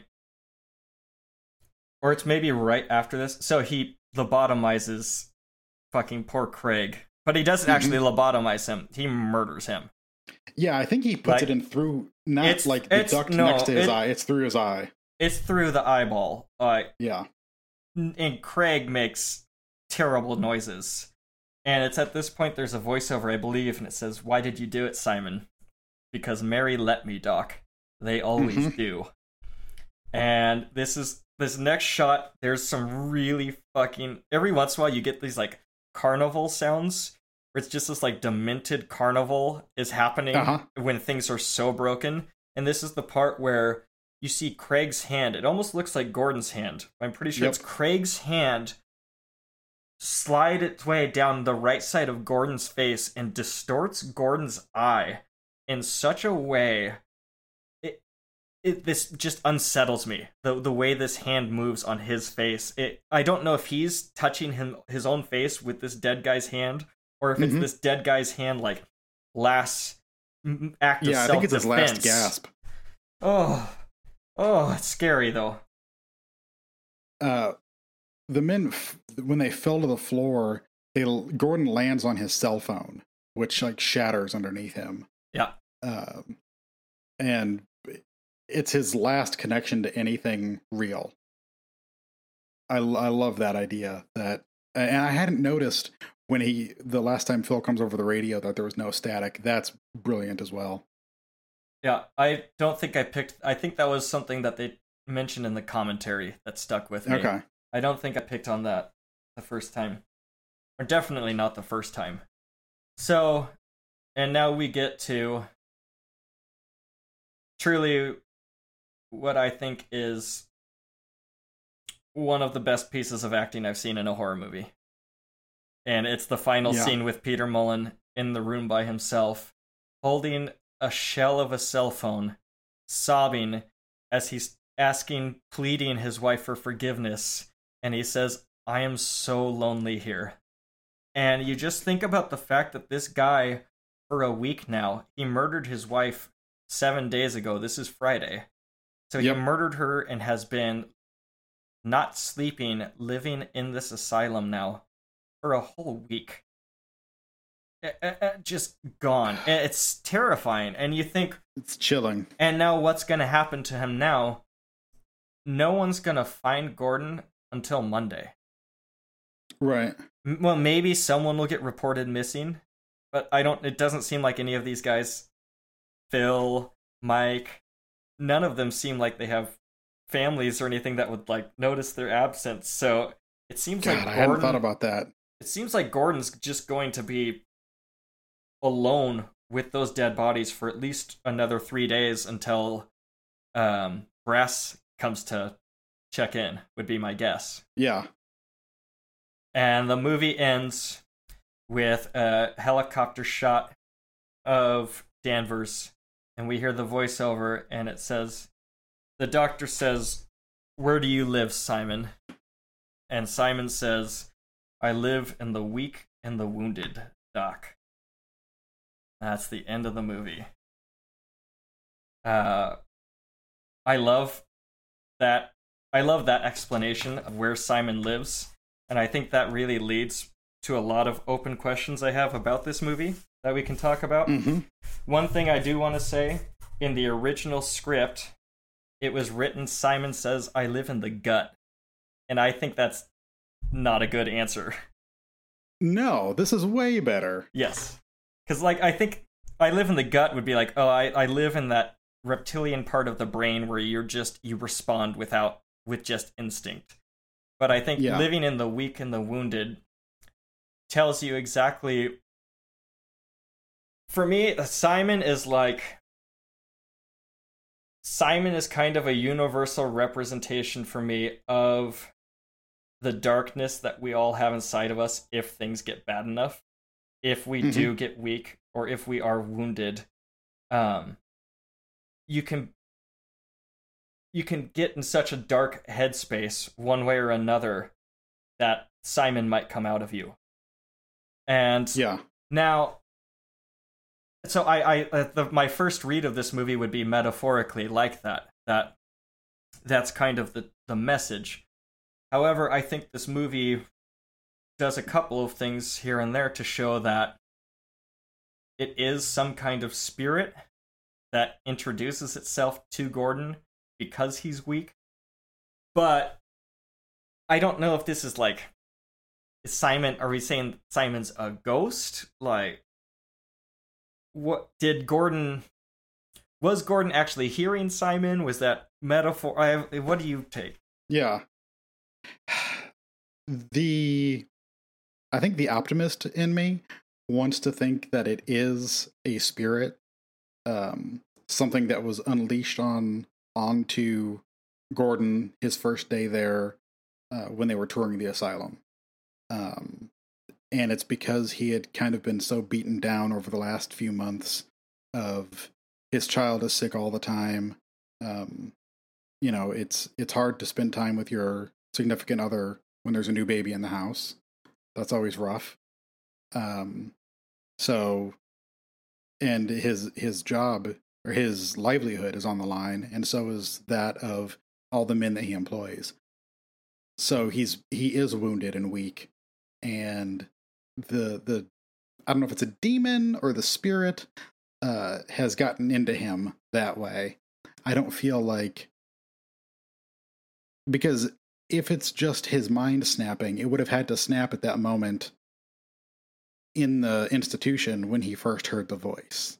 It's either he actually hears the voice and it causes him to do it, and he seems like he's blacked out all of the activities that he's done until the very end when they come back to him. I think that fact that he does seem to black out because he shows true remorse because he thinks he hit Wendy. Yes. That I do think it shows that it's not quite that universal. I think you're correct that this movie is saying that this is more of an isolated incident. That that whether it's through a spirit or demon or possession or just the influence that this thing lives in his head. It doesn't seem to control him, but it does seem to invite itself in and take control when he's at his weakest or when he's most hurt. And so, yeah, living in the weak and the wounded, well, Gordon's both weak and wounded when he does the horrible things we didn't talk about. He kills his wife and baby and dog. He's literally wounded by the boiling water, and he's in a very weakened state. Yes. And we do get flashes of him offing every member of the crew. We get a little more after we've cut to black in their previous scenes.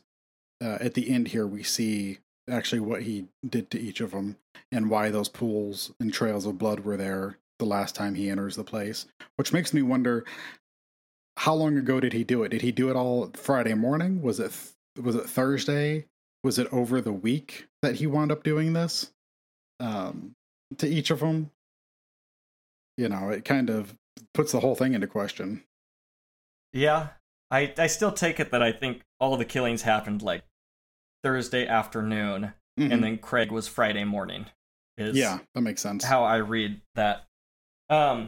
Let's talk about my batshit theory that I had while watching this movie the first time. I'm not somebody who tries to guess endings, and I normally just take the story as it's given to me. For some reason, the first time I watched this movie, when they talked about patients like to go back to the location, and they're talking about false memories, implanted memories, and the way that David Caruso talks to Gordon, I honestly thought that there was a chance that David Caruso was like a psychologist leading Gordon through events, essentially like in his mind, and it was like a guided therapy session of Gordon trying to of Phil trying to get Gordon to open his eyes and to stop hiding from this dissociative identity that he has and to see the truth. And so there were certain moments where he says like, "Come back, Gordon." Right. Come back. Stuff like that where I felt like that was almost like that was like the therapy audio. Like the recording from like the therapy or whatever would be part of like his session. And that would make sense to why he sounds like the voice on the tape, or the voice on the tape sounds like him. Exactly. From the Mary Hobbs, as you said earlier, like yes, exactly. There was also a deleted scene when talking about multiple deleted scenes when talking about the fact that patients come back. There actually is a cut of this movie where essentially there's one woman who was a patient who witnesses. So you remember like the basketball court where they show it from, there's like 3 windows above the basketball court? And one of the cuts, there's like, you see like a homeless woman watching. And so she like sees Gordon committing these murders and stuff. Oh, wow. And I think at the end she might have killed Gordon. It didn't work at all. Like, thank God they cut that out, because I think this movie works beautifully how it's done. I wanted to bring up an article that I found on Little White Lies, where the thesis of the article is that Session 9 explores the horrors of toxic masculinity. And that it's basically a big metaphor for repressed feelings and emotions, and that these guys can't be truthful and honest with each other, and that's the basis. All their sniping at each other and thinking that the other people are out to get them. And David Caruso literally does try to get Hank fired. He talks about how Jeff isn't good at his job. So it just kind of brings up everything is built around Mullen and his central performance, and that he is the one who's in turmoil constantly, especially given the crisis around men's mental health and how it's treated. Wow. I really like that take. I wasn't sure how much there was going to be there aside from like my analysis of Gordon trying to swallow everything and trying to have, especially that like English, Scottish, like stiff upper lip, keep your chin up, and you know, men don't get affected by things. Right. And so, you know, you see it trying to break through in scenes where he's talking to his nephew and stuff. And it especially like when you're talking to your nephew, you're talking to family. If anyone, he should be able to at least talk to Caruso or Jeff about his life, because it's like his best friend and his family. But even then, he swallows everything. I think that's an interesting and valid take. I'd like to read that. You said it was an article? Yeah, on littlewhitelies.com or lwlies.com. Put it in the show notes? I'll put it in some notes. I'll make it available. Cool. Yes. Josh, we are I think we broke a record again. We had a lot of chatter. We did, but I keep thinking, like, okay, these 2 movies, Josh and I, we can talk for like 45 minutes on each, and then that'll like probably be it. I didn't think we were gonna go 3+, but nope, me either. I think at most there's maybe a half hour between the break and the opening chatter to cut out. I don't think there's that much. Yeah, like maybe 20 or 30 minutes. I think we're looking at 3.5 hours, man. Uh-huh. we better get out of here. Better wrap it up. Do we know? We have no idea what we're watching next time, do we? No, it's going to be up to our guest, I guess. Okay. Well, why don't you go ahead and say our famous outro catchphrase, and then we'll get out of here. Wait a second. I don't remember it. It's be kind to yourselves. I was just putting you on the spot to make up. Thanks. The infamous catchphrase, of course, that we all know.